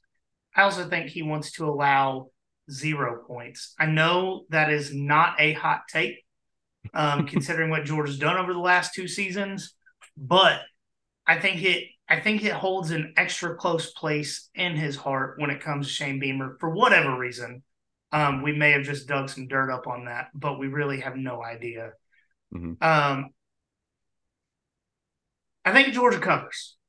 I Okay. do. Mike, you haven't heard the interview with Chris Phillips yet. He Mm-hmm. called 41-12. So that would be just not covering. That's a 53-point total. It Wait. doesn't hit the over, but it does cover the spread. Okay.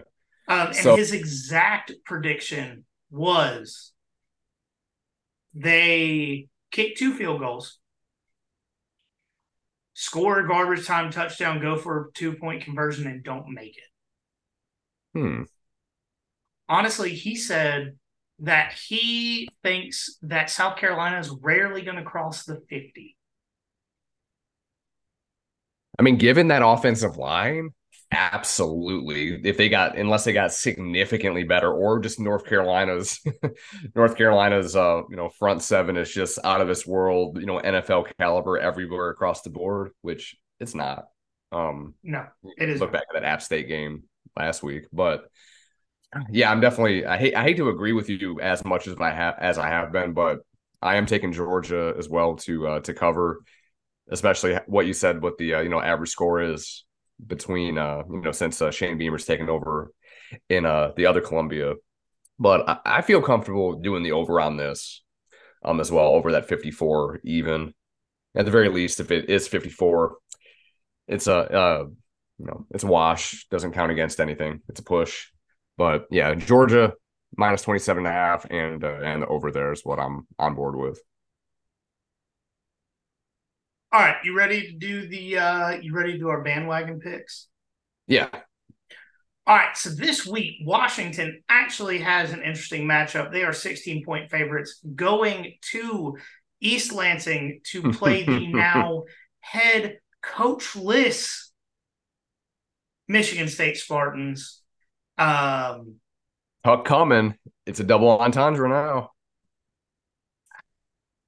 I think Penix does nasty things to the Spartans.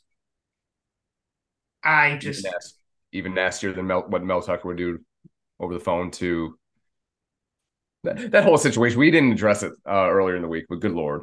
no, we did not. I don't know. I will say he did admit to having consensual phone intercourse, if that's what you want to call it, phone sex with somebody, with a person that was a rape survivor, or someone that went and talked to specifically football teams and groups of young men at colleges on protocols and just keeping out of like those type of situations. And Mel Tucker's like, you know what? I'm gonna shoot my shot. What a what a story. I part of me thinks that he And I talked about this with some of the family up there that with how Auburn tried to stage something with Harsin with accusing him of having an improper relationship and all that. If he was winning, none of this would have got out. Not a chance. But he's not. Yes, but she was the one that made it public before the school said anything about it. I wonder if she was trying to definitely trying to get ahead of it. Maybe there were some whispers going around about something, and she's like, I got to save my reputation. Either way, it's a shitty situation for Michigan State to be in. He definitely cheated on his wife and admitted to that at the very least. So, yeah, not a good look. We talked about it earlier in the week. Moral of the story: be a good person. Yes. Do nice things. Mm-hmm. Mel Tucker did neither of those, and he is paying the consequence. And so does the rest of the team that he recruited, and he was getting paid to coach. $74 million if he is fired without cause. Insane. I don't know what he's due within the first 30 days, but again, I don't think. I mean, initially if it was you go to Michigan State and tuition doubles next year, you know why. Oh my gosh. And I think one of the reasons why Michigan State was able to pay that much is because one of their mega donors, they have a lot of. I mean, most Michigan State, there's a lot of Michigan State alumni that do well, but Michigan State has a disproportionately large amount of like billionaires that have gone there. Kirk Cousins probably donates some money. He probably does. I mean, he has like 90-something% of all the money that he's earned contract wise has been guaranteed. He's about to get another big fat guaranteed contract, even though he's blowing it with Minnesota this year. Yeah, to be potentially the third best quarterback in his division. Mm-hmm. That insane. But yeah, that whole situation crazy. But yeah, but you're gonna talk more about the actual game itself in your bandwagon. We're not a Michigan State bandwagon by any means. No. We are off the bandwagon. I think that bandwagon may have actually derailed and started to crash and burn. So the line has moved to Washington as 17-point favorites, over under 55.5. Washington. Okay. Take the money line. I don't know about the over, but Michigan State has not showed much of a life this year. Offensively or defensively, and I think that a demoralized coaching staff is not going to have what it takes to do much of anything against the Huskies. Their secondary coach is Michigan State's secondary coach is the interim coach, and Mark D'Antonio noted. I mean, the best coach and probably the best coach in that Michigan also left the team high and dry as they were about to get sanctions. He was just like, oh, hey guys, I know you paid me a very significant amount of money like 2 weeks ago, but I'm out. I don't even think was it even 2 weeks? I think it was a few days that he's like, all right, well, you gave me my longevity bonus and I am out. Good luck. Hey, Michigan State, if you like to hire degenerates as your head coach, I'd come up. I wouldn't live there for January, February, or March, but I would take the job. I know you're well equipped to deal with all the dangers of living in East Lansing, but yeah, I would not want to go there, even if they paid me. Well, I take that back. Yeah. If they paid me $74 million, I would. If they paid me and I could still live in Savannah for January, February, March, deuces. I'm out. So okay, so you took Washington money line and the over. No, I took Washington spread. Oh, okay, gotcha. Okay, which is 17 now. Did you take the over for that? I didn't. Okay, left. Okay, cool. Yeah. All right, so, my bandwagon team, of course, is Texas Tech. They their game is not on board. They're playing Tarleton State, and they definitely need to get on the winning track. Starting off 0-2, getting shocked against Wyoming and Laramie 2 weeks ago, and then blowing it against Oregon last week.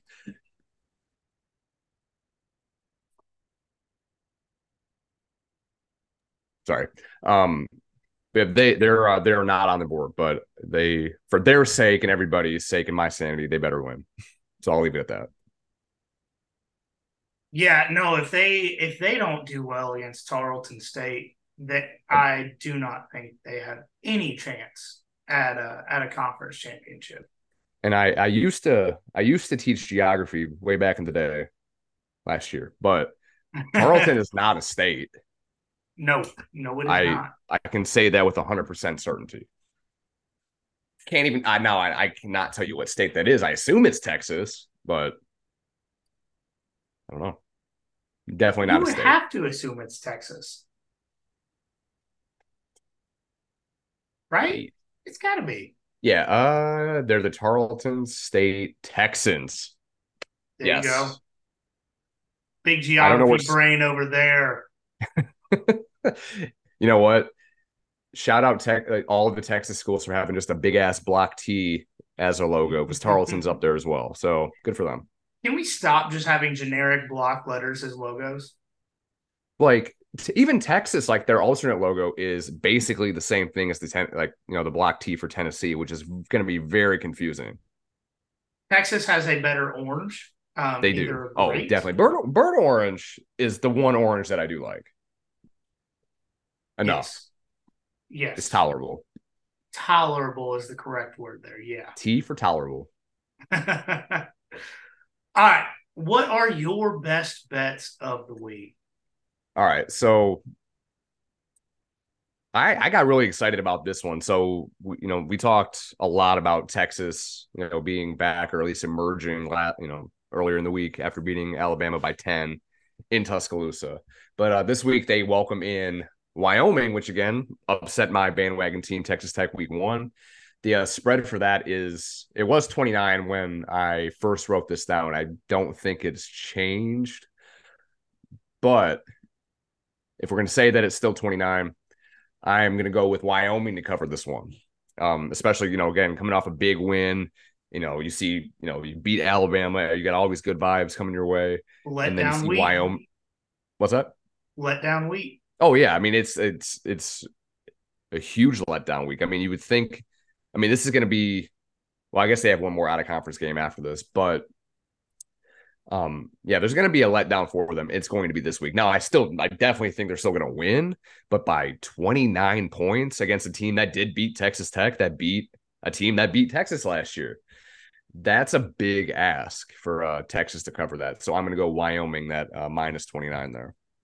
I like it.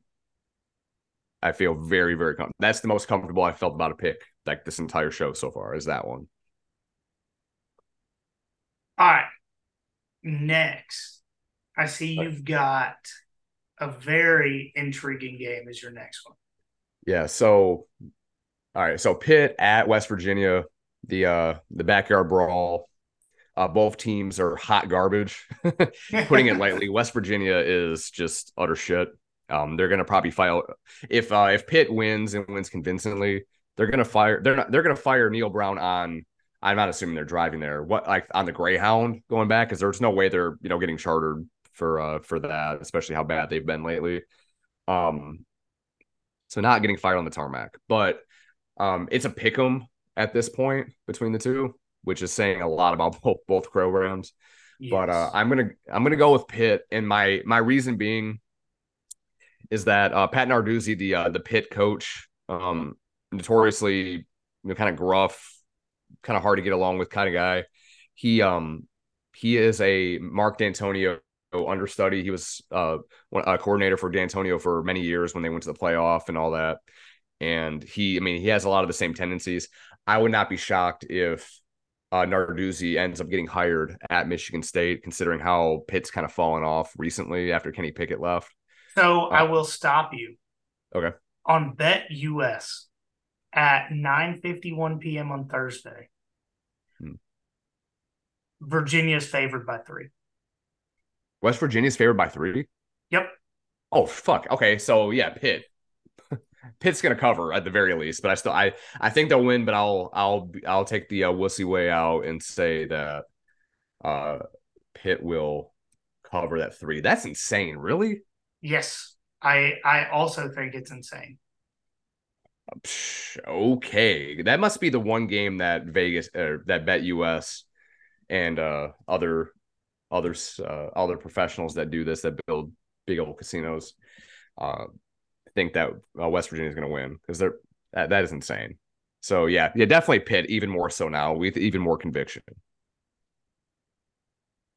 No, I agree with you 100% Yeah, on that one. Yeah, I'll have to. Yeah, gross. Okay, and then my last one is Northwestern going to Durham to play Duke. Duke at the time that I wrote this is a 18.5 point favorite. And again, Northwestern, they suck. I mean, there's not a nice way to put it. That is the Um, nice way to put it. yeah, I mean um Shrek can't help them. Nobody can help them. I don't know. It's just a mess. I mean, they honestly would have probably been better served to just not play football this year to get that negative publicity off of them, and just like Duke so nobody is can see how currently bad it favored is. by 19. A lot of 19. lines have moved since we wrote this the other day. Shoot. Okay. So even then, I can see this being a 3 touchdown game. Like, Yeah. especially, and they probably have that built in by the fact that all of us remember, especially because it was on Labor Day night, Duke, kicking the crap out of Clemson at home. But even then, I mean, Northwestern is not a good team. They are No. god awful. So I'm going to take Duke minus 19 and I do feel really good about that. Yeah, no, I like all of yours. And surprisingly, if you've been listening to the show for a while, you know I do not necessarily like picking spreads. I like over-unders a lot more, but I have 3 spreads that I'm Okay. taking this week. Hmm. First one, TCU in Houston's first ever Big 12 conference game. TCU is favored by 7 going to Houston. Oh, it's 7 now. What's that? It's 7 now. Yes, dropped to Okay. 7. Okay. Houston's not good this year. It's not that they're not very good. It's not that they're like not good. Like they're borderline bad this year. Now, if Northwestern and Houston played at a neutral site, who would win? I might pick Houston if I'm being honest. I mean, just by sheer luck, you'd think that they would have better athletes in Houston, even if they just recruited locally, than the Chicagoland area. And it doesn't hurt that they have probably lesser academic standards. I think that's safe to say. Yeah. No, man, TCU -7 at Houston. I think a lot of people are overreacting from TCU losing to Colorado because TCU is still a good team. They're not a great team. They are a good team. Houston is a bad team.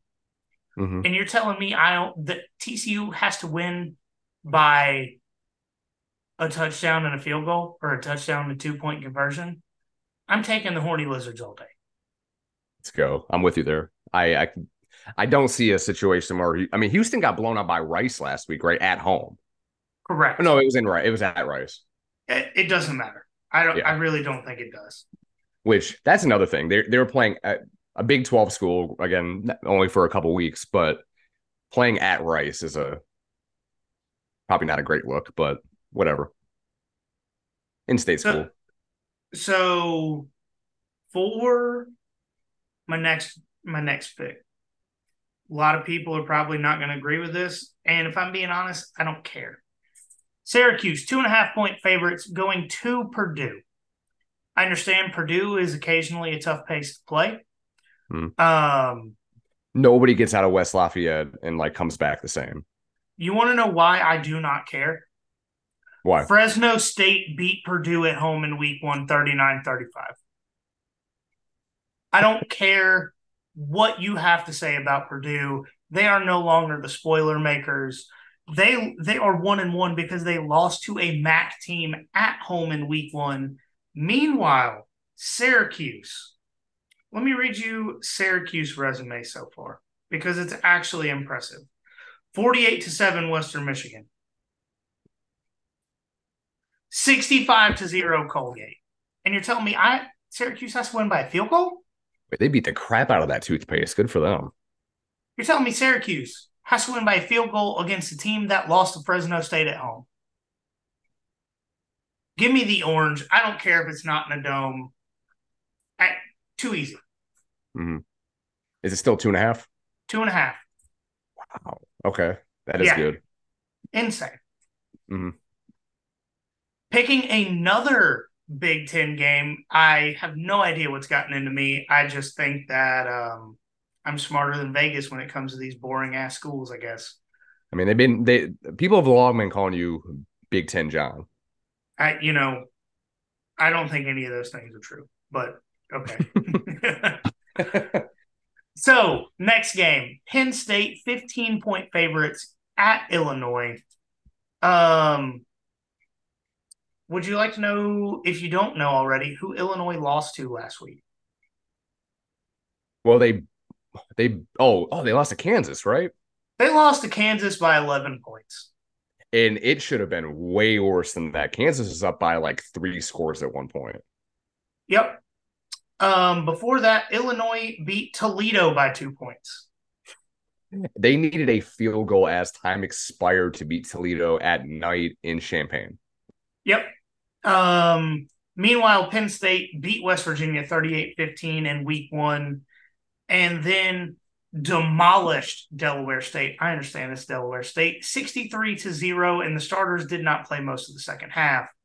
Mm-hmm. Delaware State scored in the first few minutes of the game and not again. Mm-hmm. Penn State minus 15 at Illinois. It seems like the Big Ten games are just steals right now. Yeah. I did add 2 more while we were talking. Okay. So you went with Penn State there, right? Yes. Okay. And these are back on my bullshit. I'm hitting some overs here. Georgia Tech at Ole Miss. Georgia Tech at Ole Miss. The over-under, I did not put it in here, but I will find it real quick.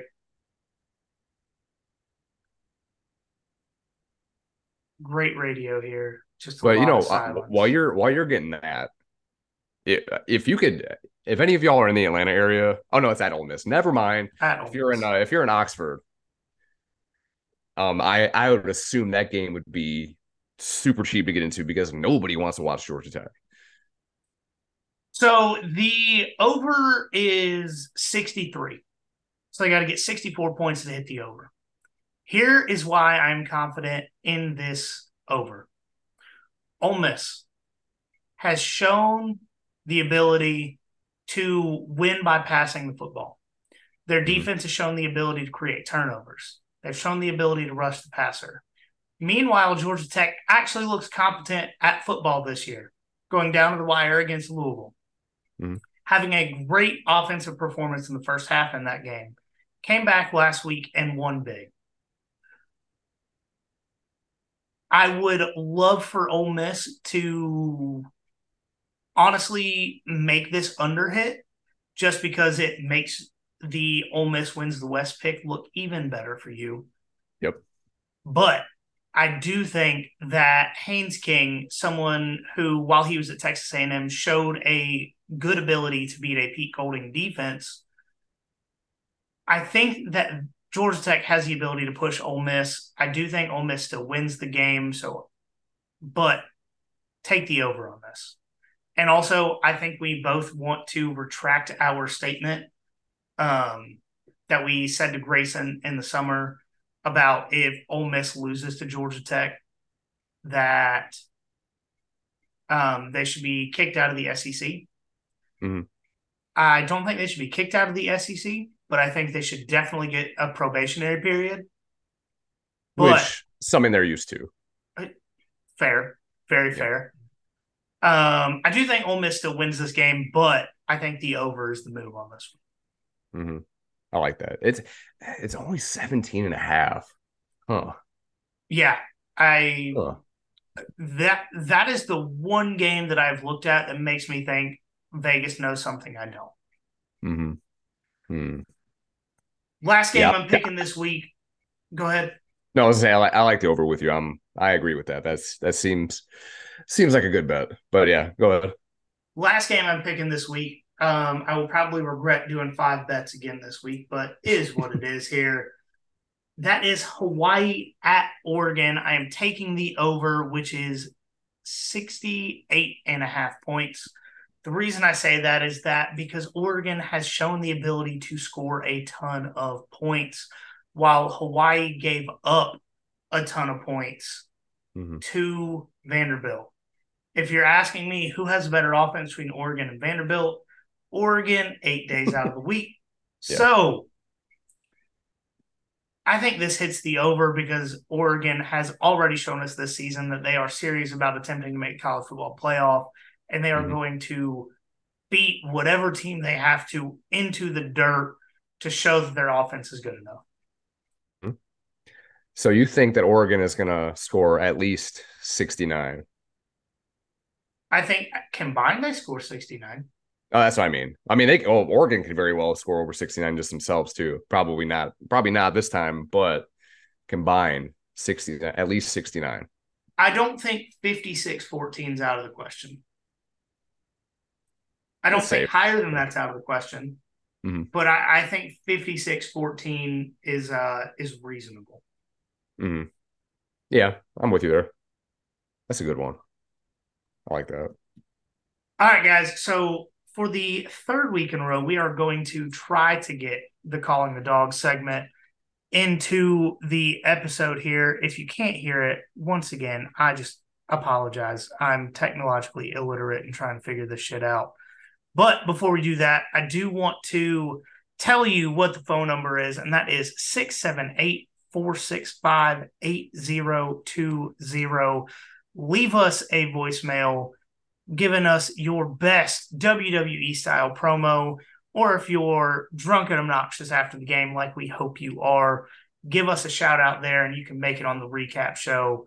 But I'm going to try to play the voicemail.